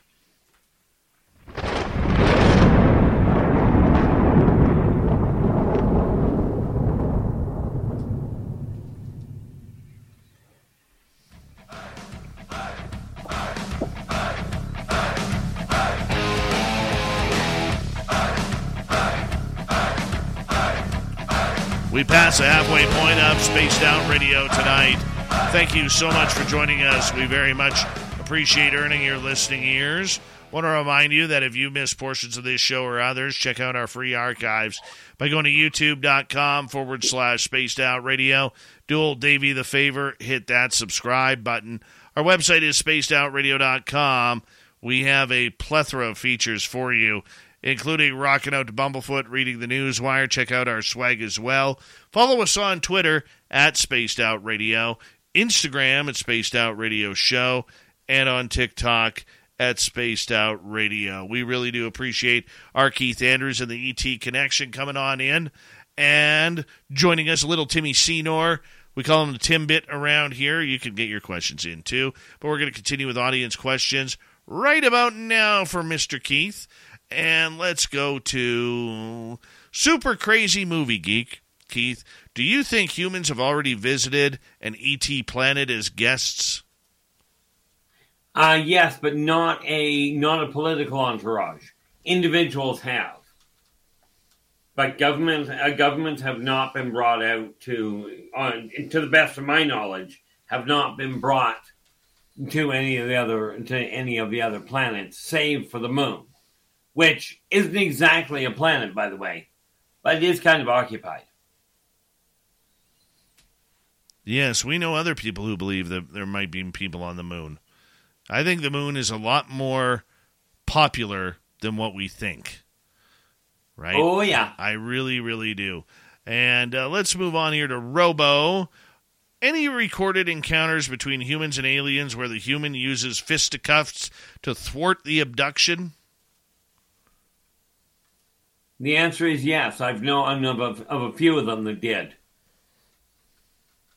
Okay, where it did actually work. It depends on the race you're being abducted by. The Greys you can do it with. Right. You're trying to physically take on some of the other races? Not a prayer, but it has happened. It's just that interesting. Just that interesting. All right, let's move on. Let's go to Sovereign. Why do aliens constantly censor, suppress, wipe out memories, libraries, all info regarding the larger alien agenda? Well, we start off with the censor and suppress and wipe out memories. They don't actually wipe them out. They bury them.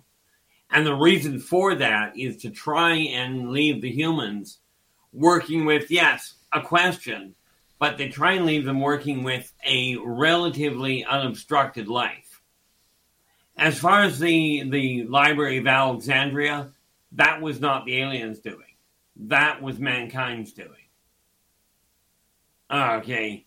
So as far as the larger alien agenda, their large alien agenda is no real critical secret.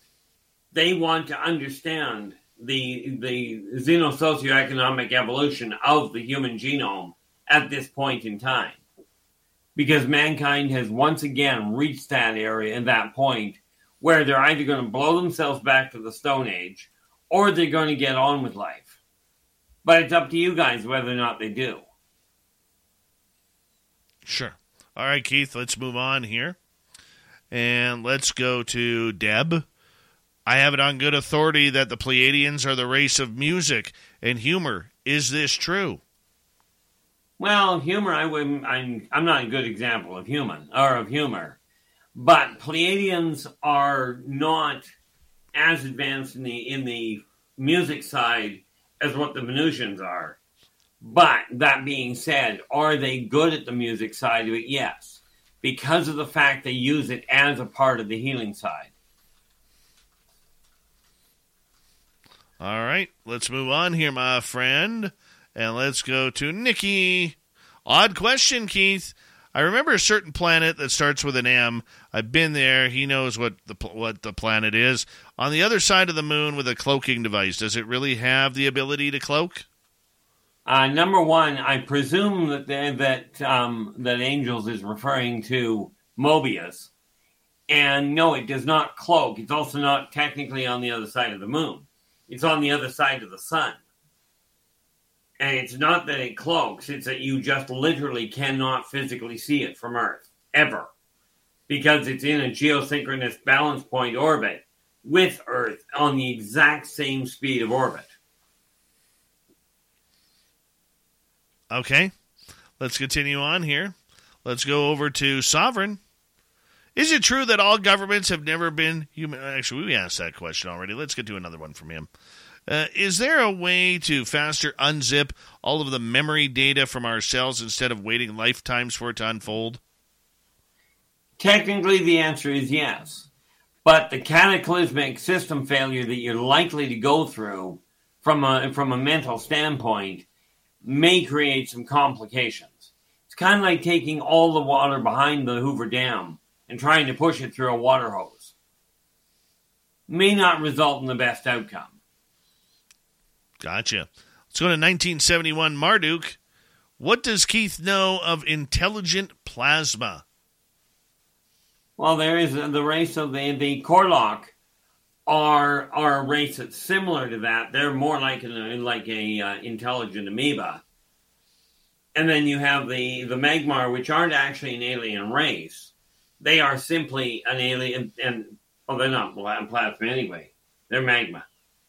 But there is a race, and no, I don't have a name for you just yet, but I am adding it to the files in book 2, in volume 2. All right. Let us go to Vaughn. Keith, did the Eben exchange happen? Somebody's going to have to bring me up to speed on what the Eben exchange was. I have no idea. No idea. All right, let us continue on here. And let's go to Ozzy Gold, who is asking, Keith, have you seen the Archaics channel? Any thoughts on simulation theory? First and foremost, the answer is no. But as far as simulation theory goes, presumably Ozzy Gold is referring to the theory that we're living in a Matrix-style environment. And if that's the case, that's a wonderful theory, and it's great for the movies, but it's not what we're living in. Not from anything I've ever seen. All right, W. David Page is asking, did any of the Apollo missions actually make it to the moon? As far as I'm aware, all except one. And I can't remember which one it was that they had problems on the launch pad and couldn't get it off the ground. You, Dave, would actually be far more adept at that. You know what? Far more. I believe they have gone to the moon many times, and they're still going on. Oh, they've been going to the moon for years. That's something we will ask Random Guy in the after hours part of tonight's show. That will be just on our YouTube channel. So stick around for that, and we will hit Random Guy up for that. So remind me of that, Tim, about the Apollo and the balloons. All right, let's get to another question for you here, Keith. And this one comes from, let's see, Ray Finn. Has the recent event of Earth's core stopping and reversing affected the inner Earth's people? Absolutely. like everybody, because we're talking about a planetary event, it does have impact. Now, fortunately, they know how to deal with it better than humans do. You know, basically what you're looking at there is a natural evolutionary setup.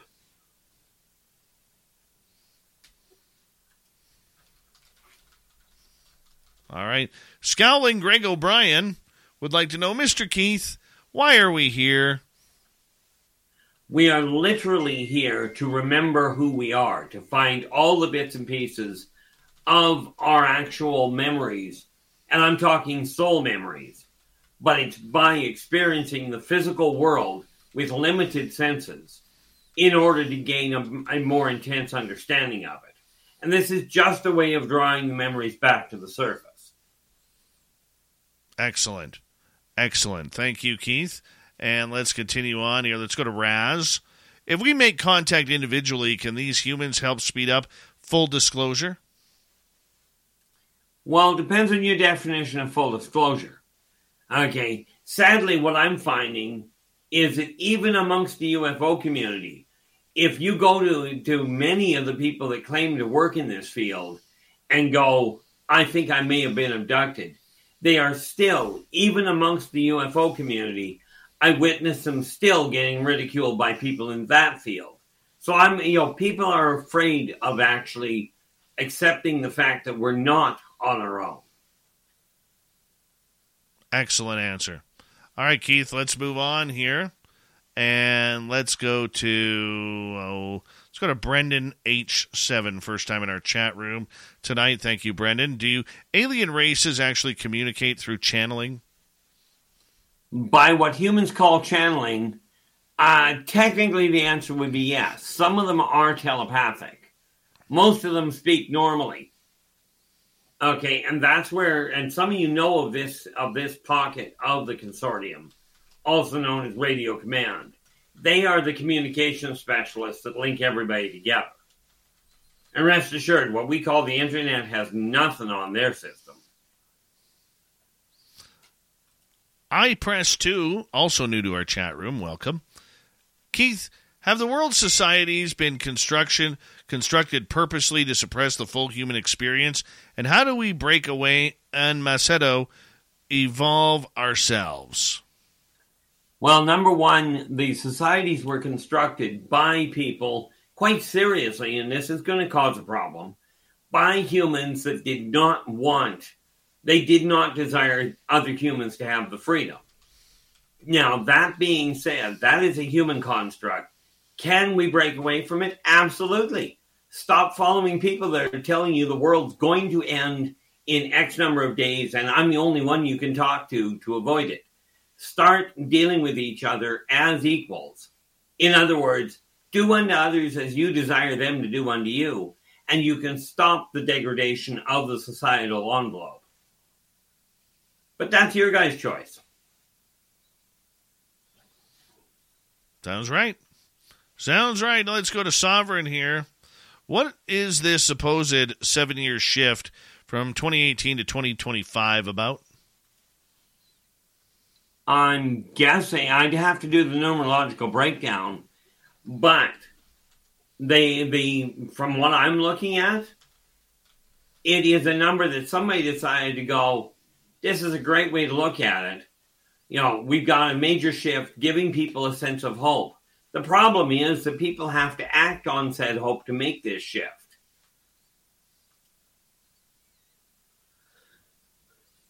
Okay. You know, but is there anything numerologically speaking or astrologically speaking that I'm aware of, much less from the off-worlder standpoint? For them, it's a very simple issue of society is simply at a point where you have the capacity to either literally blow yourself back to the Stone Age or start actually using the communication technologies for what they were designed for. As in, oddly enough, communicating. All right, let's continue on here. Another one from Sovereign. Are screen memories of family members a concealed shapeshift for malevolent reasons? From everything I know of, no. They are sometimes put there if you will, as a beginner's, like as a newcomer's technique for covering a memory of an abduction, but not from a malevolent standpoint. Screen memories are literally take whatever you can find to try and leave the human in control of their own life. They already know that the human brain is evolving too fast for it to hold for very long. But their hope is that communication with people that are versed in it can help settle the nerves. Let's go to Nikki. How do ETs put a human who is in a public location and around many people into a bubble-type environment where the human can't move, but ETs can walk up and inject the human? What is that bubble called? That is using a variation on the triphasic technology that they use for the Dexel-Spanalizer. I'm sure that helped. Basically, what they do is they envelop the person in a neural bubble that stops the human from actually moving. And the races that are doing that are capable of completely blocking out visual contact of the other humans around. And again, it is simply an issue. It's not a malevolent thing. It's a case of let's stop them long enough to upgrade that tech or upgrade that tracker. Okay, let's continue on here. Let's go to Blue Cruise. Do the aliens, ETs, have any connection to the Mandela effect? Good question. Only in as much as they're part of reality, and what humans understand as the Mandela effect is pretty much an all-encompassing thing for I haven't got a clue what's going on. And yeah, aliens and ETs they've got a connection to it in the same way that humans and plants have a connection to it. It's a problem with understanding the actual Mandela effect. Let's go to Robo. I read a transcript of channeled reptilians, and he said they are vicious and cold, could care less of humans. They eat them, kill them. The only value is slaves and entertainment for humans versus human battle. What's your thoughts, Keith? Well, first of all, the Tech-like would quite happily have them over for dinner. Okay, the Tormenon will use them for whatever they can. But reptilians, we've got to understand that I know of off the top of my head, I've got a dozen different reptilian races, okay, that I've got documented. And not all of them are that nasty. Okay, so, are some of them absolutely vicious? You bet. This is something I was explaining when I came back on the last time about the way that the off-worlders would deal with problems on Earth. So yeah, some of them are pretty much, they're pretty cold, they're pretty vicious. All right, let's move on. Nikki wants to know which kind of ET races were working with governments from years past. Well, let's see. The Halons were, the Swazazians have been for years. Tech-like weren't actually working with the humans. The Greys have, the Aniod have. Okay, the Nordics certainly did, although I question whether you call that working with them. They more importantly took over the position, and when the humans called them gods, they went, okay, we're gods. And they capitalized on it. Quite frankly, so did the Aniod. And of course the cheetah. Business today looks nothing like it did yesterday. While it's more unpredictable, its possibilities are endless. At ADP, turning unpredictability into an advantage is what we do. Using data-driven insights, we design HR solutions to help businesses work better, smarter, so they can think beyond today and find even more success tomorrow. HR, time, talent, benefits, payroll. ADP, always designing for people. When you stay at a Vrbo, you always get the whole home. The whole upstairs, the whole downstairs, and the whole nap room. Only whole vacation homes, always all yours. Book on the Vrbo app. Worry, have been working with humans for generations. All right. Sovereign wants to know, why do aliens prefer pictorial renditions and drawings of themselves instead of photographs? Sounds very suspicious to me. Well, if you have, by human standard, if you all of a sudden had a clear-cut, irrefutable photograph that was right there for all the public to see, mankind's entire view of itself would collapse overnight. Okay, a rendition that is done by a drawing, by a pictographical rendition, okay, is one that can be argued very effectively of, oh, that's a great picture that somebody came up with. And it can be chalked up to special effects in Hollywood. Okay, again, it boils down to protecting the human race from itself.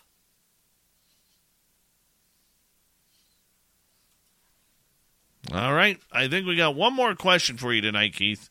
This one comes from Truth Entertainment. Does Keith like theremin music? No idea. Keith is more... No idea what theremin music is. Keith is more like... he's more into Slipknot, Godsmack, Lamb of God. Wrong. And thanks for playing. Avatar, Metallica. You know. Yeah, how about if we go with country? Oh, my gosh. If I would have known that, I'd never let you in my vehicle again. I've never complained about you playing. The only time I complain about music is what they call death metal.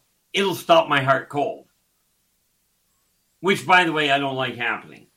Right. By the way, Keith, you've set records today for yourself on our YouTube channel. 317 live. 317 live. Yeah. Now, we need all of you guys, if you haven't already, to go over to Keith's YouTube channel, which is R. Keith Andrews, and go hit subscribe there. He's not even at 400 subscribers yet on YouTube. So we got to make sure that we can pump Keith up there a little bit. Little Timmy Senor, I know you are probably going to have some questions for Keith. You got some time. I left this last 3 minutes for you, man. That's super cool. My questions are always like so deep. I'll just shoot. So, Keith, what do you think potentially is going on the moon right now? It is a way station. Races coming in from out of the area stop in there to make sure that they know the rules of the road on Earth, of what they're permitted to do. Or they stop by on a refueling run, or just simply for trade. I mean, it basically boils down to a trading hub. Okay, with the consortiums, if you will, police force sitting there. And so, do we have ways to get to the moon that are quicker than publicly we're aware of? Mankind is working on something, but have they perfected it? Until they start realizing they've actually got the key in their hand, it's going to be problematic. So right now, their methods of travel are still limited by human technology. But mankind is on the verge of making a breakthrough. And so was the moon designed originally as a way station, or was it just convenient? Because you've often said that the moon isn't really a moon or a planet. The moon was put there when Earth was brought into balance during the evolution of Earth itself to create a balance point to let life actually exist comfortably on Earth.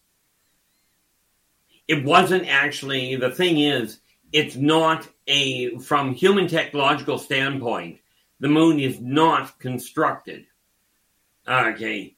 It's constructed in much the same way the planets are built, or how planets grow. So it was just kind of convenient. Pretty much. It was in a convenient place to put a way station. Okay. That's great. I love that. And so how long has the moon been a part of this? And how long has humankind been allowed to be a part of it? Like, it seems like we're only just getting back to the moon now, publicly at least this country. And this is the third time that we've been to the moon, and that I remember. Okay. But that being said, mankind has been here for several million years. Not as mankind as we know it. Okay. But mankind was literally built here. And on that note, Keith, we got to make sure that everybody knows they can find your books on Amazon, your website, rkeithandrews.com, or is it Inner Voice Enterprises? That's one of those little things. I mean, go to rkeithandrews.com is the easiest one. And, of course, contacting me directly at Inner Voice Enterprises at yahoo.ca is certainly going to get you to me. R. Keith Andrews and the ET Connection. Coming up next, we're going to head to the swamp. Then little Timmy Senor takes over the next 45 minutes or so, talking about UFOs and the UFO report. And then, if you're lucky enough to be watching us on YouTube, we are going to go after hours with Tim and Random Guy. After this on Spaced Out Radio.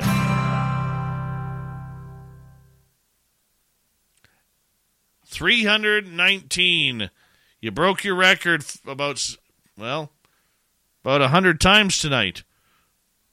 Yeah, I mean, it's just absolutely phenomenal from that standpoint. Thanks so much for the shout-out. Oh, no problem. Everybody go over to Keith's YouTube channel and do me that favor. Hit subscribe. Okay, I'll get a link here for you. I think, Eric, you put up a link earlier, but let me go over here. And he's at 371 now. Let's see if we can get him up to like 400, 450 tonight. That'll make Keith feel good. Here's the link in here. Right there. Mr. Catfish, how you doing? Peaked at 324 according to Pixie Lara. Look at that, Keith. That's kicking ass and taking names. I'll let you and Timmy have a little chat here, and then I'll disappear for a minute and go from there. Okie doke. Cool. It's just you and me, Keith. Are you cool with that? I don't have a problem with it. Sweet. Because I'm going to ask you. I'm glad you were handy considering the technological problems, but my computer is dying. That's a bummer. Yeah, it's time to revitalize your tech, my friend. So how about diving into Atlantis with me a little bit? Because I've never really been schooled on it. Do you have a position on it? And maybe give us a little insight on how it could link. Well, number one, Atlantis never sank. It was set up at the Bimini Islands. But it didn't sink. It got launched into orbit. The thing was a starship. Okay, it was a generation ship. And yes, they did have the interactions, the stories that are told of old, of the spires and the whole 9 yards, very real. But what ended up happening way back then was the locals demanded that they get the technology that the Atlanteans had. And some of the Atlanteans tried to help them, get it by sabotaging what was being worked on. Net result was it was an explosion that literally launched Atlantis off the planet. Okay, but this is what I meant about the Bimini Island wreckage that you look at. If you look at the drop lines of the stones underwater, they look remarkably similar to the fall lines of the shuttle supports when a shuttle is launched. Interesting. Weren't they being called or depicted as roads? Like, I know that they had discovered what they thought potentially could be roads in that area. Oh yeah, well they did lay down roads in the area. Because much as it was a city, they built the support structures and they had satellite communities that did evolve, which is why you've got people finding new satellite areas that they're going, here's a new location for Atlantis.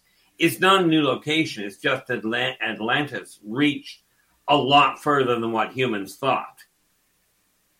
Okay, and was it a part of it above ground and part of it below water always, or has that shifted? So, or how did that change take place, I guess, because we're finding evidence potentially of what we thought might be Atlantis, right? But it's deep underwater still. So was it at one point above ground? At one point, it was above ground. Okay, but of course, the shift in the Earth caused some pretty severe problems where it came to the water lines. Okay, but yeah, some of it was built underwater because you got to remember the Atlanteans had the technology of operating underwater. They were not aquatic.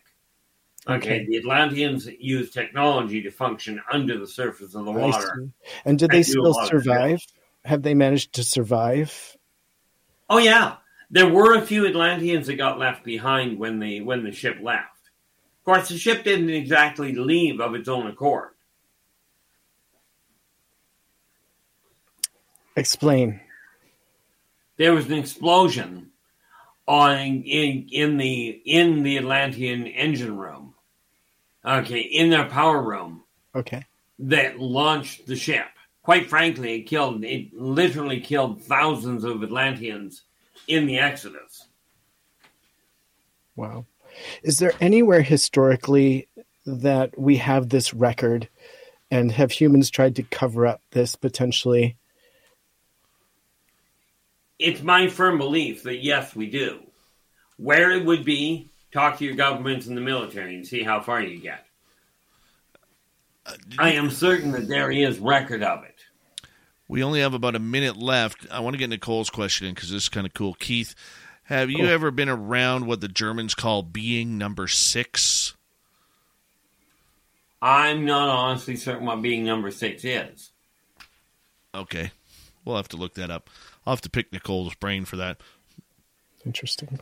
Welcome, John Music, the man with the tightest hair and beard combination going around in the UFO world. Appreciate you coming on in. Keith, we're going to have to say goodnight to you, my friend.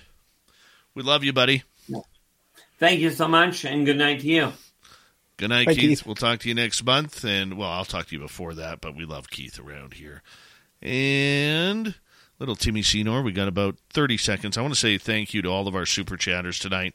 Adam Carlito ×2, Smithy, Nancy, Mike, Vaughn, Donnie ×2, Pete, Amy, Steven, Greg ×4, Derek, Greg ×3, and Simon, Pam, and Ozzy Man, and Robo for the super chats. Here we go with the third hour, everyone. Let's head to the swamp.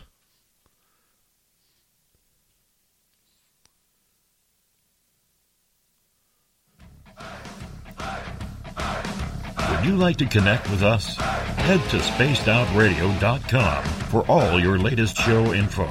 Now, back to Dave Scott and SOR. Third and final hour of Spaced Out Radio is now underway. Good to have you with us. My name is Dave Scott. Very much appreciate earning your listening ears wherever you are on this beautiful planet we call Earth.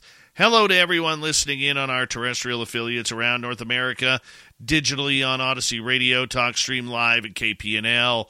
All of our archives are free. Join us at youtube.com/Spaced Out Radio. Do old Davey the favor, hit that subscribe button. The Desert Clam has set the password for tonight in the SOR Space Travelers Club. Tekatelic. Tekatelic is your password. Use it wisely, Space Travelers, as the Clam sets the password each and every night right here on Spaced Out Radio. Our website, spacedoutradio.com. We have a plethora of features for you. Rock out to Bumblefoot, read the Newswire, check out our swag as well. Follow us on Twitter at Spaced Out Radio, Instagram at Spaced Out Radio Show, and on TikTok at Spaced Out Radio. It is time once again to head to the swamp. Our resident swamp dweller takes us on another spooky journey. Hi, Spaced Out Radio listeners. This is Swamp Dweller. It's time for your nightly dose of spookiness on the show. If you have an interesting encounter or a spooky story that you would like to share, be sure to submit them in at swampdweller.net. You can also find our YouTube channel at youtube.com/swampdwellerreads. Now, let's chill out, relax, and together, let's enter the swamp.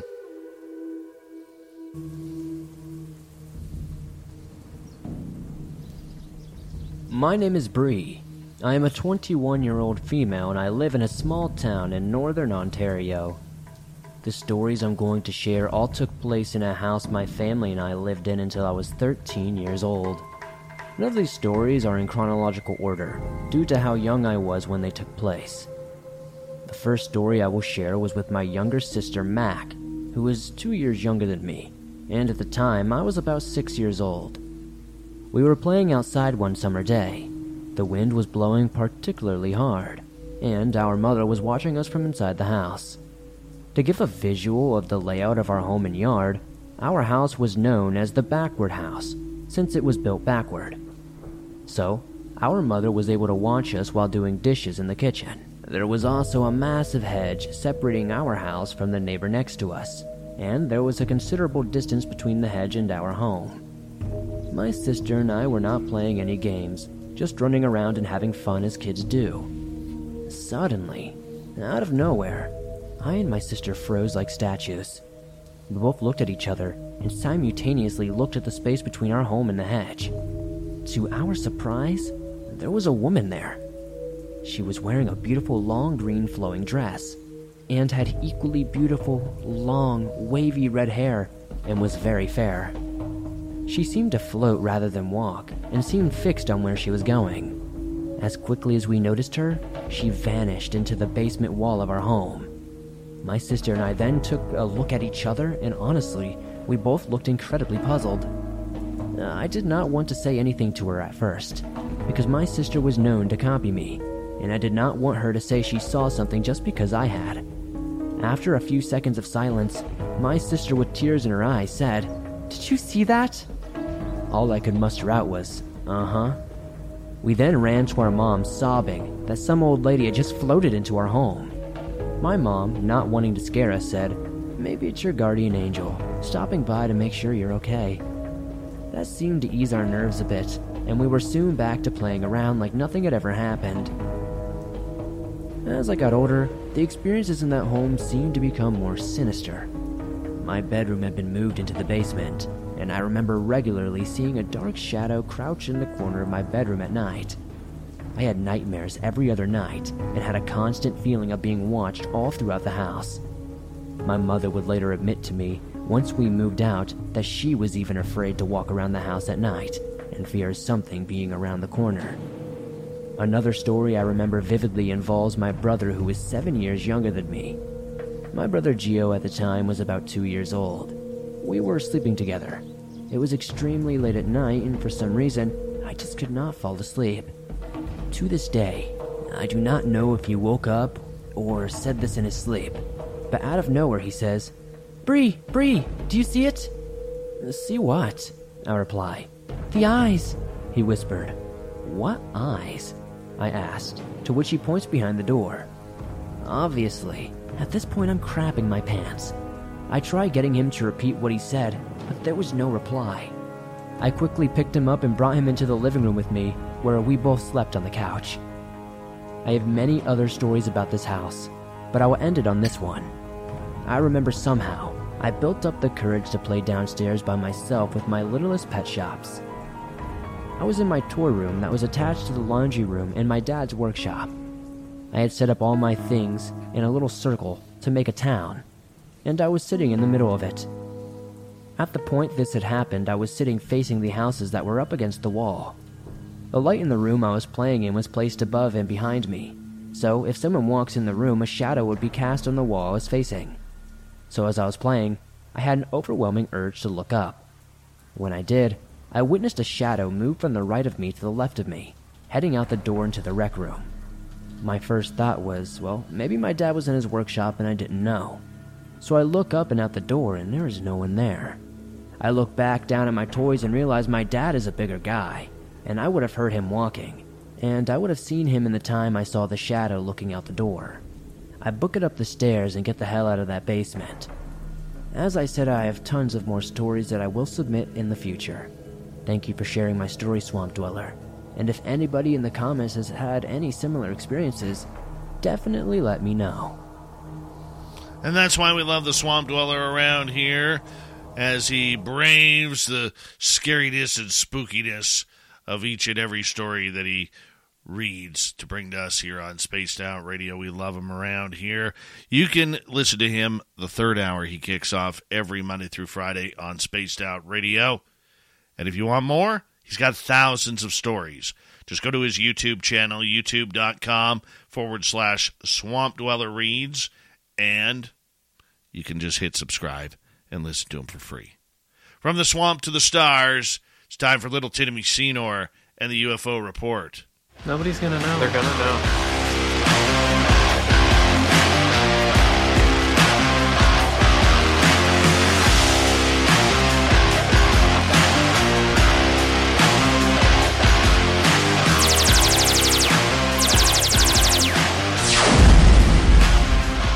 Always good to have you here, my friend. I know you've been hopping in and out of tonight's show, but man, what a good night. What a very good night. So much fun, and getting to ask Keith a couple questions there at the end is awesome. I don't get a lot of that option. He's such a swell guy. You know what? He is a trip, man. Like, you get him in person, he is a trip, and literally one of the nicest human beings you could ever meet. Really, really cool dude. Really cool dude. Dude, we got a lot of stuff going on right now in the UFO world.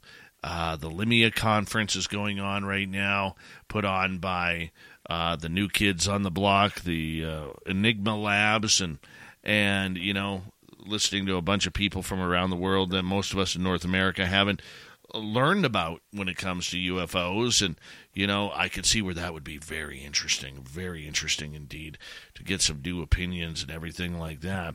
But there's also a lot happening in the storyland of everything, Tim, and we're going to kick off with the SCU, the Scientific Coalition of UAP Studies, and their response to the ODNI UAP report. That's right. And so the Scientific Coalition... When you stay at a Vrbo, the host doesn't stay with you. Because a vacation home with a stranger sounds a little bit like a horror movie. Only whole vacation homes, always private. Book on the Vrbo app. Ready to start, enhance, or pivot in your career? At University of Phoenix, we offer more than 100 online programs aligned to 300 real-world occupations, and 80% of them are in high-growth fields. We can help match your interests to a program, and you can customize your degree with a certificate or specialization, giving you a competitive edge in today's job market. To learn more, visit phoenix.edu. Coalition for UAP Studies went ahead and commended the Pentagon and their UAP efforts, but they're asking for a little bit more data. And so SCU, as they're known, is asking for highlights, but the significance of the release for them in the recent report on UAP was that basically that information is not being hampered anymore, and that there is an opportunity for scientific investigation. And so as of February 1st, SCU came out with their public statement here on their opinion of ODNI's UAP report, and whose 230 members include university professors, members of high-tech and defense industries, scientists, intelligence specialists, and current and former members of space research organizations. And so they came forward to thank the U.S. Congress for the passage of legislation in the 2022 National Defense Authorization Act. The act puts the U.S. at the forefront among nations in the collection of data on UAP in an open and transparent manner. And so the SCU also wishes to thank the office for the All-Domain Anomaly Resolution Office, or AARO, and of course all of the supporting intelligence community for their work in the recently published report itself. And so I can see by this recent report that SCU is very excited, and they are very optimistic looking forward as long as this data is being made transparent and available to them. And so they go through to highlight some of the notes and key areas stipulated in the announcement by Congress here in the NDAA. And in particular, they feel that the number of reported incidents over restricted airspace and an analysis of such incidents is necessary. And moving forward into another point, they feel that the assessment of any UAP activity that can be attributed to one or more adversarial foreign governments need to be ruled out. And so, again, more details need to be presented. So they hope that identification of any incidents or patterns will be able to be acknowledged. They hope for an update on any efforts underway on the ability to capture or exploit discovered UAP. Also, the number of reported incidents and descriptions thereof associated with the military nuclear assets, including strategic nuclear weapons and nuclear-powered ships and submarines, should also be included in the incidents and not ruled out simply because they're potentially secret. And so the number of reported incidents and descriptions thereof associated with the nuclear material, with the weapons storage, and or civilian nuclear facilities also need to be included in future reports. And so the requirements are hopefully going to extend, and SU in particular looks forward to the information that the ODNI and AARO will be sharing with the public in the future, and it's grateful that the U.S. government agrees that the UAP are a critical area of scientific study. You know, I like what I'm hearing, but I do have some concerns because, you know, I always like to play devil's advocate with you. My concern is the SCU really, outside of claiming science, has not really given a stance of what their purpose is for what is going on with UFOs. Okay, we know that they want scientific engagement with this phenomena. We know that they have members on there that are part of government agencies. We know that they have potentially some of the members have, you know, looked into crash retrievals, maybe metamaterials and things like that. But I'm never sure really what their focus is or what they are doing. You have a bunch of brainiacs, and I mean that with all due respect, incredibly intelligent people who are a part of this board, Tim, from universities all around the world. And I'm very lucky that I've got to, you know, meet a few of them and befriend a number of them as well. But the one concern that I have and the reservation that I have is, what is their focus? What is their mantra? Are they there for selfish reasons in order to try and move this phenomena forward by any means necessary? Or are these brilliant men and women doing this for the sake of bettering humanity? And I can't answer that question. So when I see a report that I don't personally agree with, because, let's face it, we're in the thick of things on a daily basis, then I see a group like the SCU come out and commend the ODNI report that really gave us zero information outside of a couple of little, you know, tidbits. It was really crickets. So to support that type of report from the United States government, I think is a little disappointing at the hands of the SCU and maybe even a little bit irresponsible. Am I being too critical? No. I think you're being absolutely realistic on a very deep level. On a much more surface level that I kind of hope to remain for a moment. On the very surface level, this is awesome movement in a very positive forward momentum on this topic. You know, working with the government hand in hand, making sure that this topic isn't getting dropped to the wayside. So far, they've come out with 2 supporting reports of true UAP, forcing the government's hand, forcing the DoD's hand to reconcile with the Navy on these 2 confirmed UAP videos from the military. So I feel they absolutely hold value. Now, on the deeper level that you're talking about, true motivations and things like that, now that's a deep level that the UFO community needs to keep them in check and be aware of. But again, that UAP report that we got this year, the 22 report, on a deep level was disappointing to the UFO community, but on the surface level, it was massive. because it brought this to a whole nother level where there's no hiding at this point with this topic. And so the public is aware. It made headlines. The SCU, whenever they come out with confirmation of UAP, it should be making headlines. It doesn't always, but should be making headlines. And it's just more confirmation. It is, in fact, Dave, more of what you are hoping for. Well, I think it is exactly what not just I'm looking for, but what many in the public are looking for. Like, Tim, I guess my concern with this is how many more baby steps do we need to take? Why can't we take a leap every now and again? Why can't we take a full stride? I'm not saying run. Okay, I'm not saying sprint. I'm not saying run, because this is a marathon. This isn't a sprint.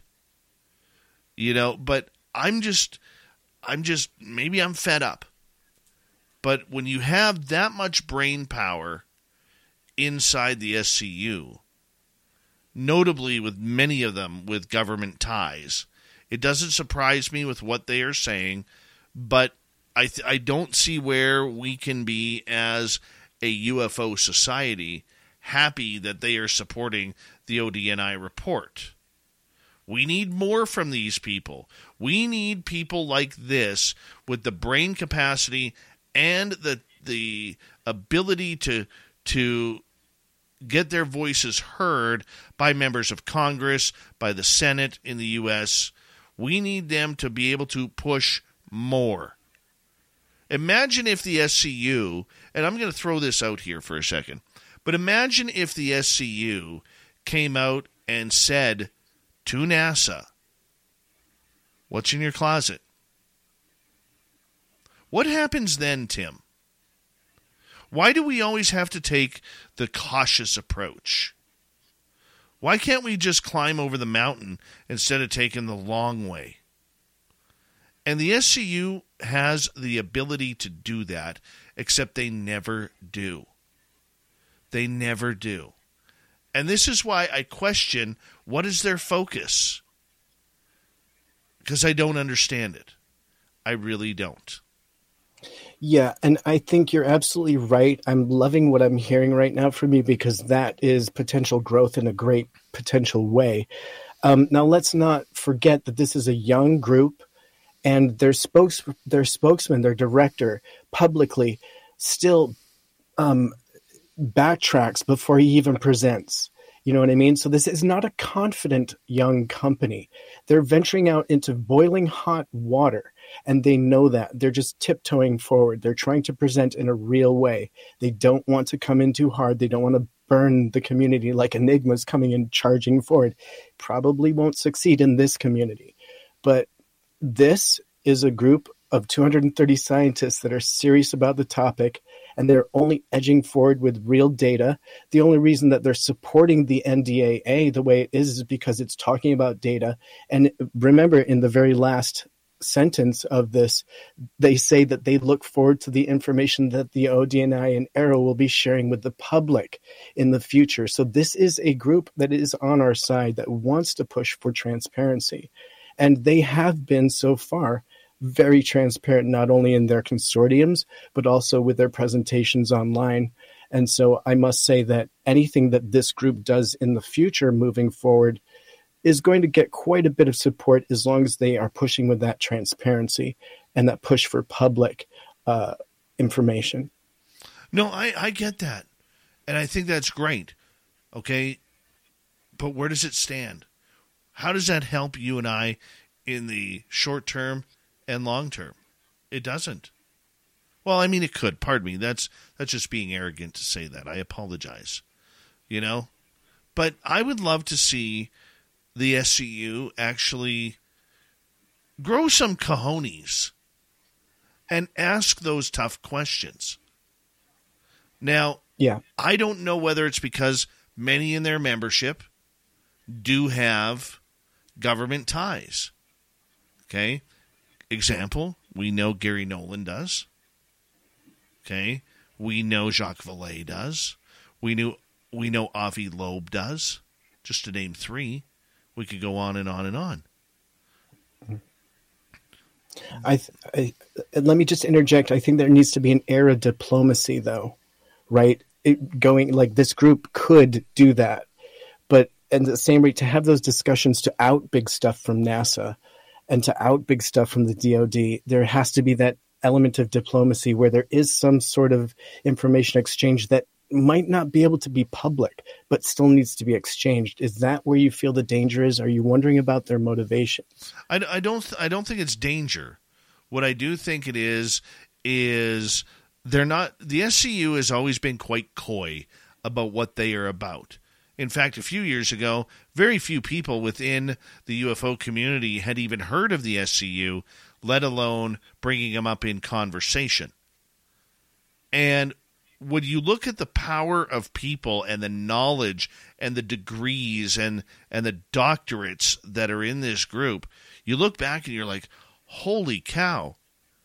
Mainstream science really is looking into this phenomena. You know, it's not all about what Neil deGrasse Tyson says or Bill Nye, the fake science guy. Okay? It's not about what they're saying. These are real scientists who probably don't want the buzz and attention that goes along with this.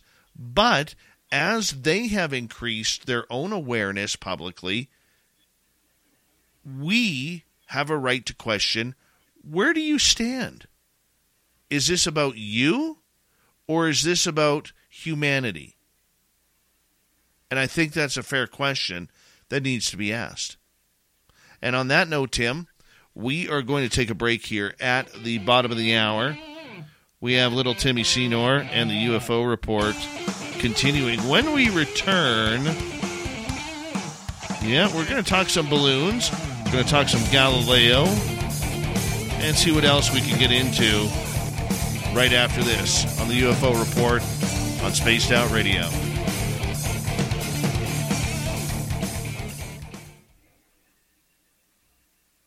All right, we're clear.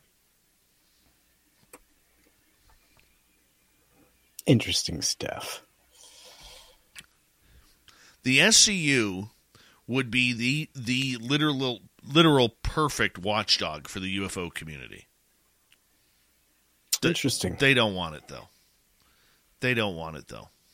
Heidi Ocean Swagger?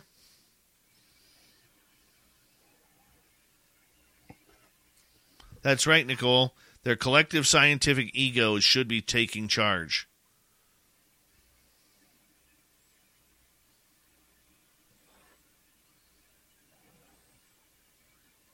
Yeah. You don't look happy tonight, little Timmy Senor. Oh, I don't? Oh, I've been busy today. You're not your I'm chipper in an awesome self. mood. Oh, no, I'm in a great mood, bud. Yeah. Just been busy. It's been busy, and my children have been super high maintenance, and so it's just been one of those days, where you like throw up 8 balls and try to keep them all in the air at once. But yeah, no, I'm great. Life is awesome. I did not know, though, about that consortium with Enigma. So you're going to have to send me more details on that. That is very interesting. What consortium? The group that met. You were saying that there was a meeting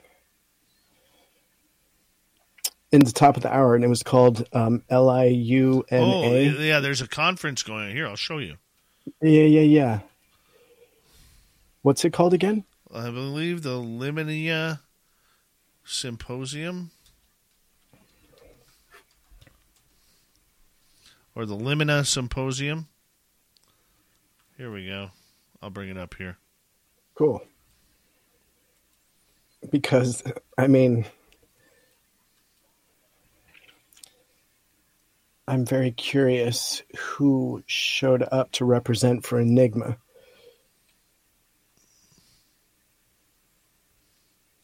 Well, let's check it out. There's Symposium. There's the participants. This lady has the greatest name ever. Dr. Babette Babich. I love it. Babette Babich.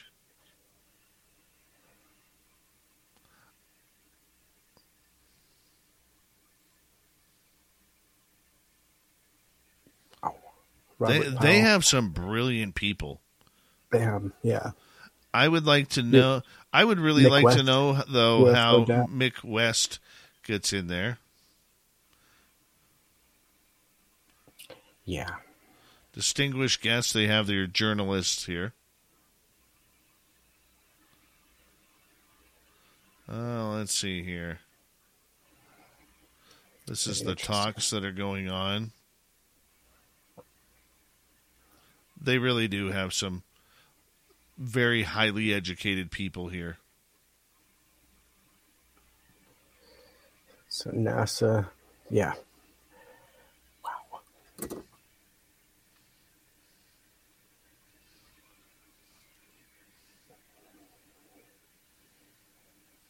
And they've got one sponsor, Enigma Labs.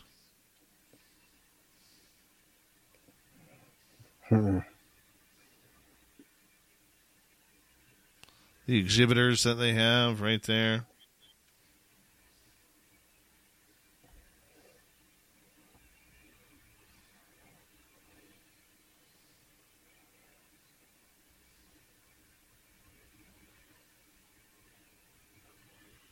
Very interesting. Mm-hmm. So many questions. It's linked with Skunkworks, right? And was so I guess they put up a lot of posters for this symposium at Skunkworks to try and get people from there to go. Really? It's according to this Skunkworks blog. As of December 18th, they were trying to get their people to go and sign up. So that's interesting as well. Inaugural symposium, so that means it's their first. Yep. Interesting. Okay. I need to get on their list here. Don't want to be on that list. Okay. Hold on, we got about 8 seconds here, buddy. Okay.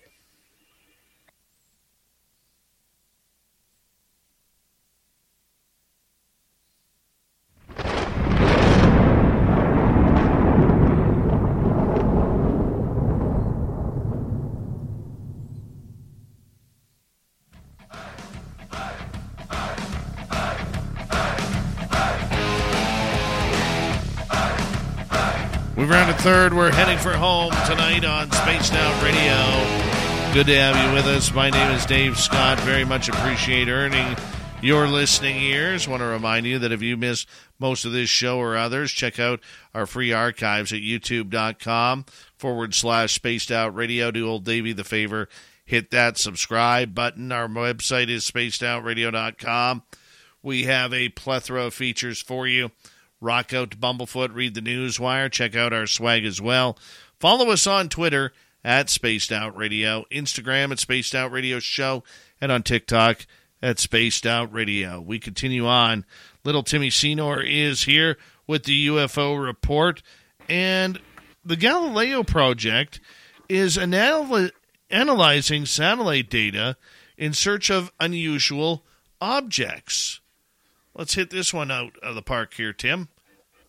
That's right. And so Avi Loeb has recently taken to Medium, an online blog, if you will, and he regularly writes there and likes to talk about his work there.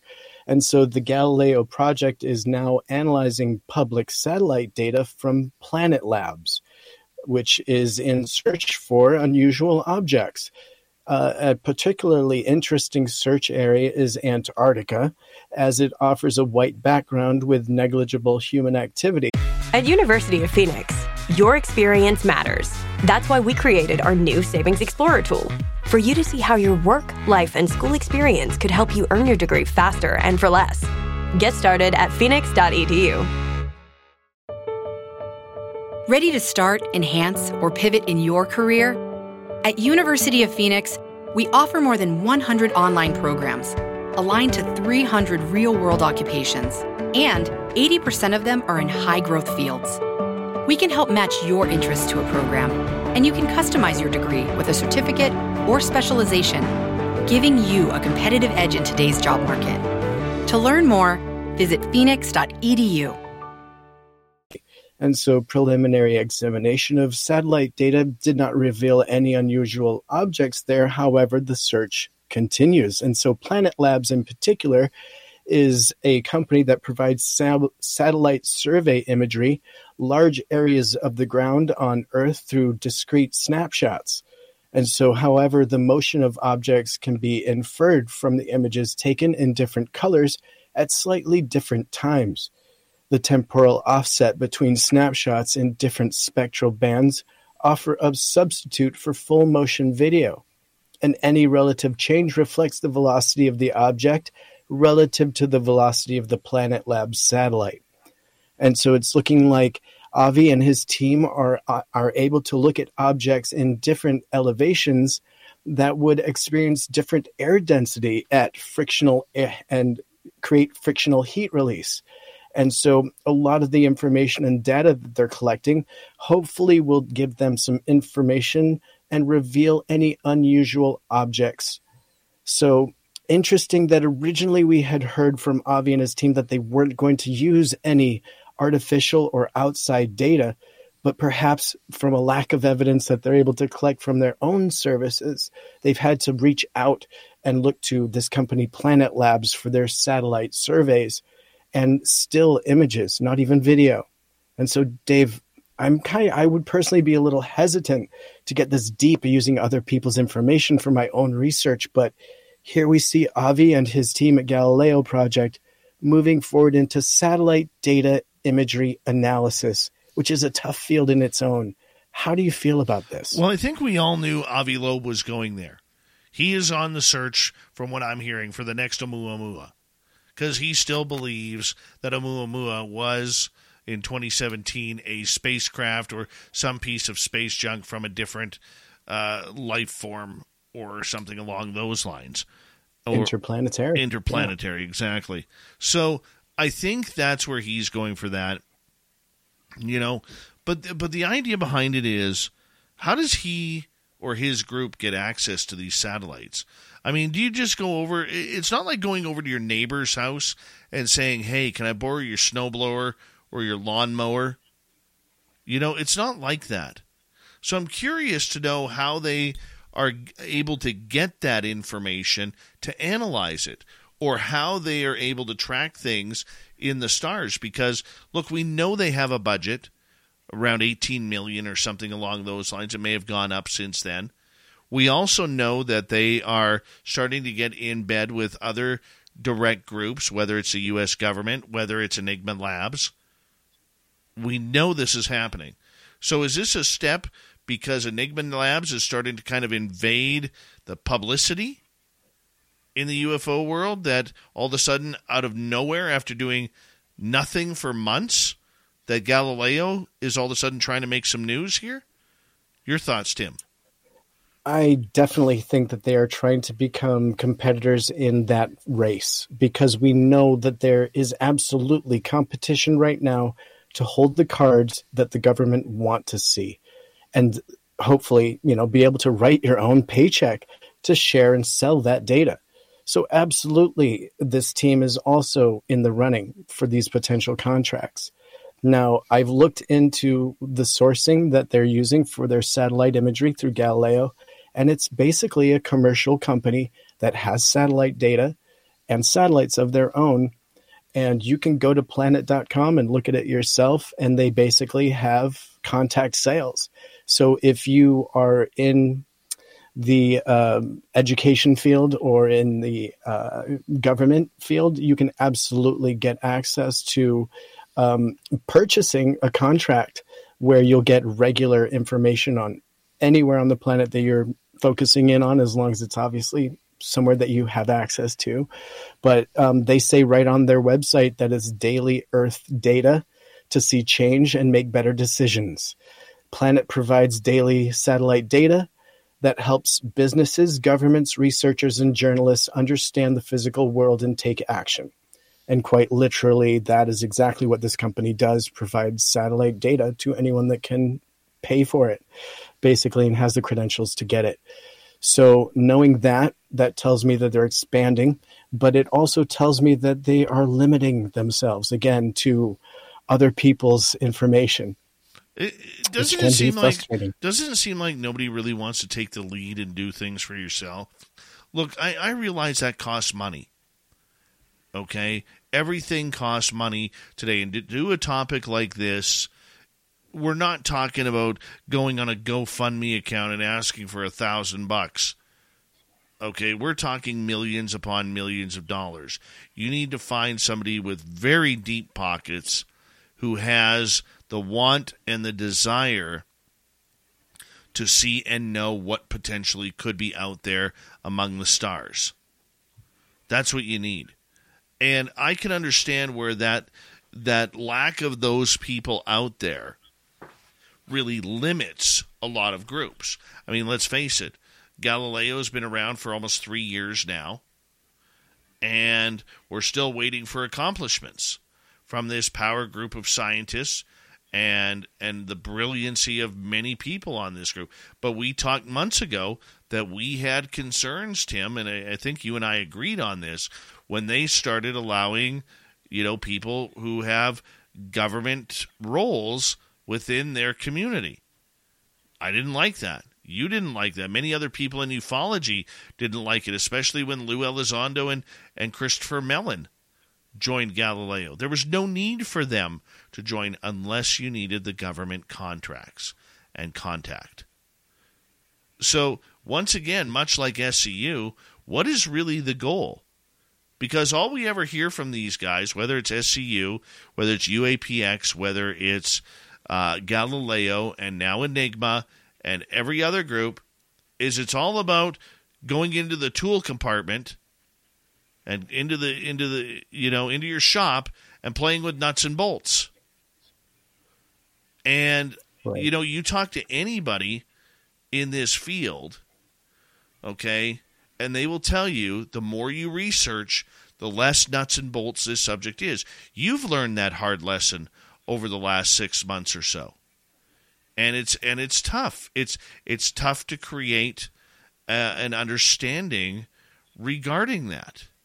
It's tough to push yourself to a limit that this phenomena may be more than just a bunch of nuts and bolts that you need a crescent wrench to unscrew or tighten up. And that's where they're not going, at least not that we know. They don't want that reality yet. Remember, these are the people, Tim, who are segregating UFOs from alien contact. And like I've always said, if you've never had an experience, it's never aliens. Once you've had an experience, it's always aliens. And if they know that those craft are not from Earth, who's flying them? Or who's controlling them? If they're not from Earth, who's controlling them? Because they're just not out there doing tours of the galaxies. And this time it's our solar system, the Milky Way. It's not how that works.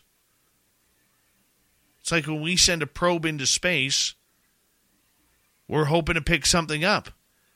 But it's being controlled by NASA. So who's controlling these ones if it's not from Earth? That means aliens, correct? Yeah, and it's frustrating that the conversation hasn't elevated there yet, because it seems like it just stops at UAP. It's a phenomenon, and that's it. We haven't gotten to that question yet, Dave, and it's such an important question. It is the question. And further than that, what do we do once we know that? Like, how do we want to represent as human beings? And is it too late to perhaps undo mistakes that have already represented ourselves in an ill fashion? I can assume, potentially, but that gets into a deeper question, but you're absolutely right. It hasn't been covered that I know of. Now, we know that there's contingency plans for if we do get invaded or if they come here. But in no way does that have any elevated enlightenment to it by what it seems on the surface. We haven't asked, who are they and why are they here? Why are we afraid of that question?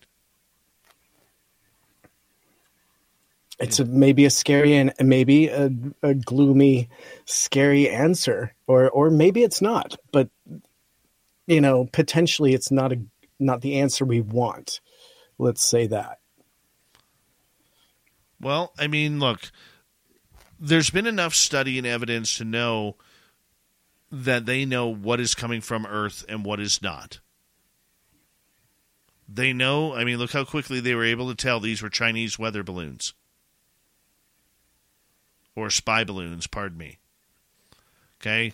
We heard from random guy a great story where his buddy in the Navy watched a UFO come out of the water, hover beside the aircraft carrier, and then shoot up into space at 68,000 miles an hour. We know that is going on. We know that that's not human. So, who's flying it? And why are we afraid to ask that question? This is where I don't like the term UAP, because UAP is so governmental. All right? It is so governmental on trying to control a narrative of the phenomena. The phenomena is the narrative. It doesn't have its own narrative. It is the narrative. And the more you go down the rabbit hole to learn this phenomena, you will know that it is all intertwined, it is all interconnected, and you have to accept that. It's like we always complain about the Bigfoot world, Tim, about how it's either flesh and blood or supernatural. And if it is flesh and blood, why don't we have a body? Why can't we find a body? And the excuse is, well, have you ever seen a black bear's body? Yeah, I've seen 2 of them. Seen 2. And you know what happens when you can't find a body, Tim? There's usually fur remnants around. I've seen moose torn apart in the forest and deer torn apart. And guess what? The fur is still there. Where's the body? We don't know.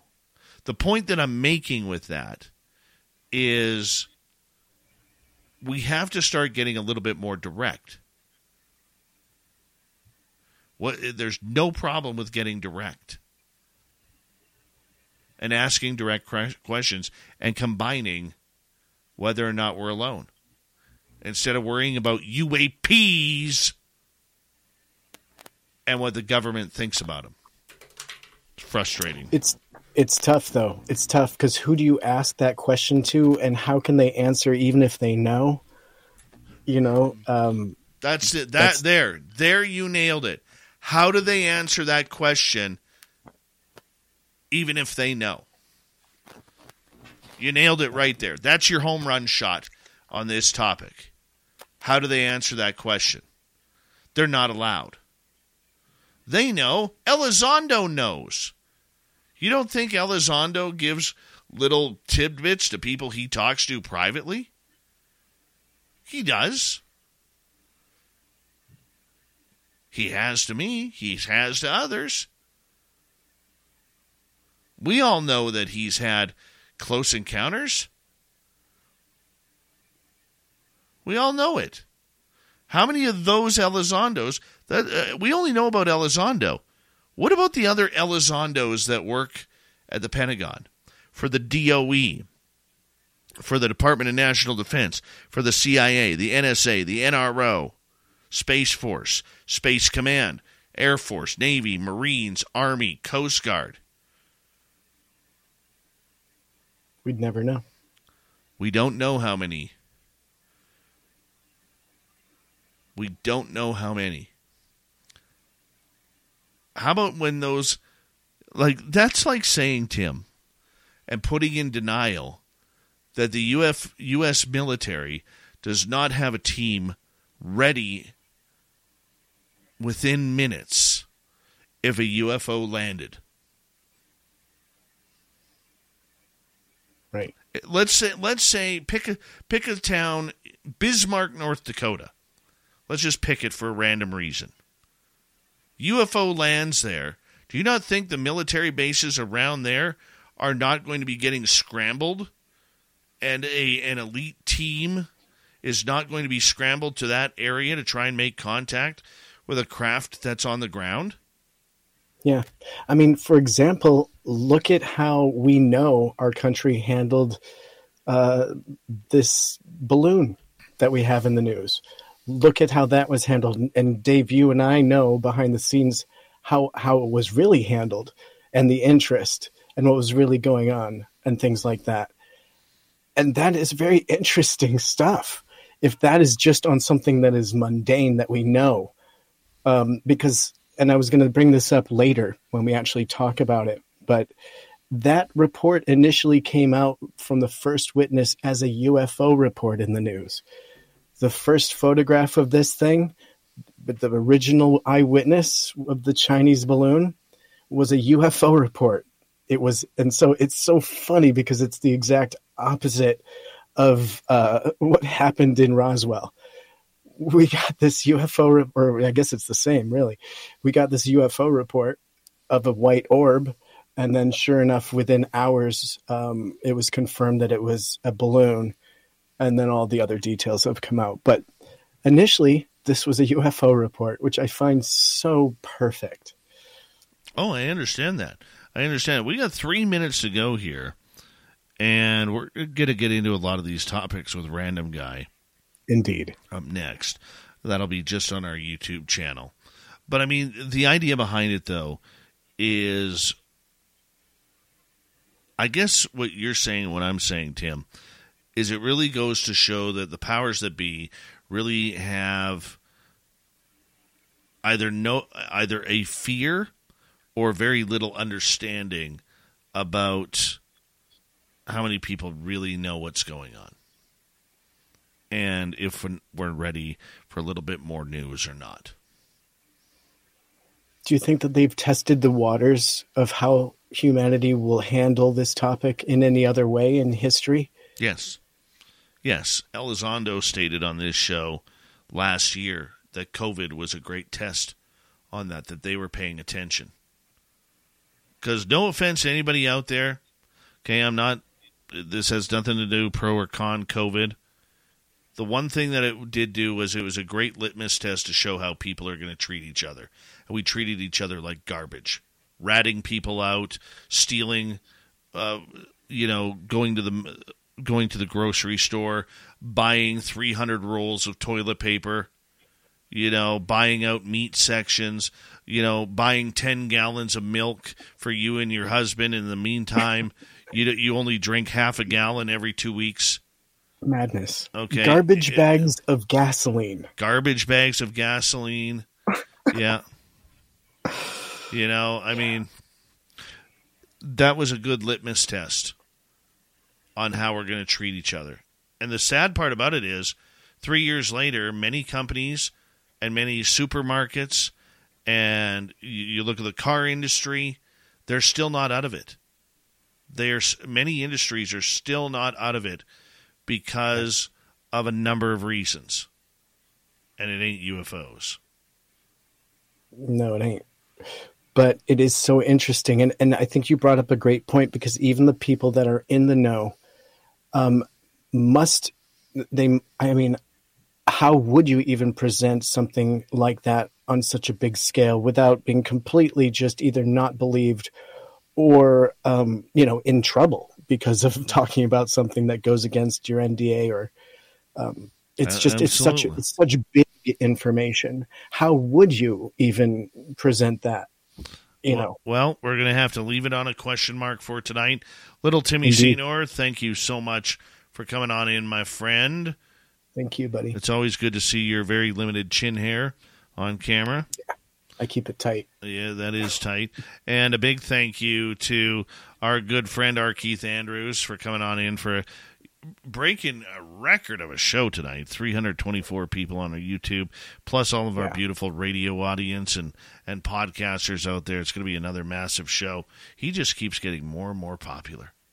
More and more popular. People love and need the woo, and that's why we bring him on in. And thank you to Swamp Dweller for another spooky story as well. If you're on YouTube, stick around. We are going to do after hours, but we got to say goodnight to the radio side of everybody here. So goodnight to all of you as we got Mr. Ron Bumblefoot Thal rocking in the background with Little Brother Is Watching. Bumblefoot is the official music of Spaced Out Radio, rocking us in and out of every single show. Get your horns up for the guitar god himself. Special thanks to everybody listening in at home, at work, in your cars, wherever you may be. Thank you to everyone in our chat rooms tonight. YouTube, Twitch, LGAB, Facebook, Spreaker, LinkedIn, the Space Travelers Club. And to the people all hanging out on Twitter at hashtag Spaced Out Radio, thank you so much for hanging on out with us. Remember, this show is copyrighted by Spaced Out Radio and SOR Media Ventures Limited. Thank you so much for choosing to share your evening with us, because together, my friends, we're watching. We own the night. Mr. Bumblefoot, we need a favor. We need you to take us home.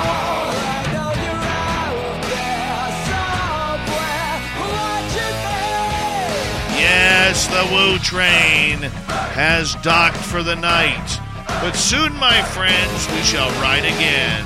Your seats are always available. Your tickets never expire. And if you want to bring a friend, we've got room for them too. Good night.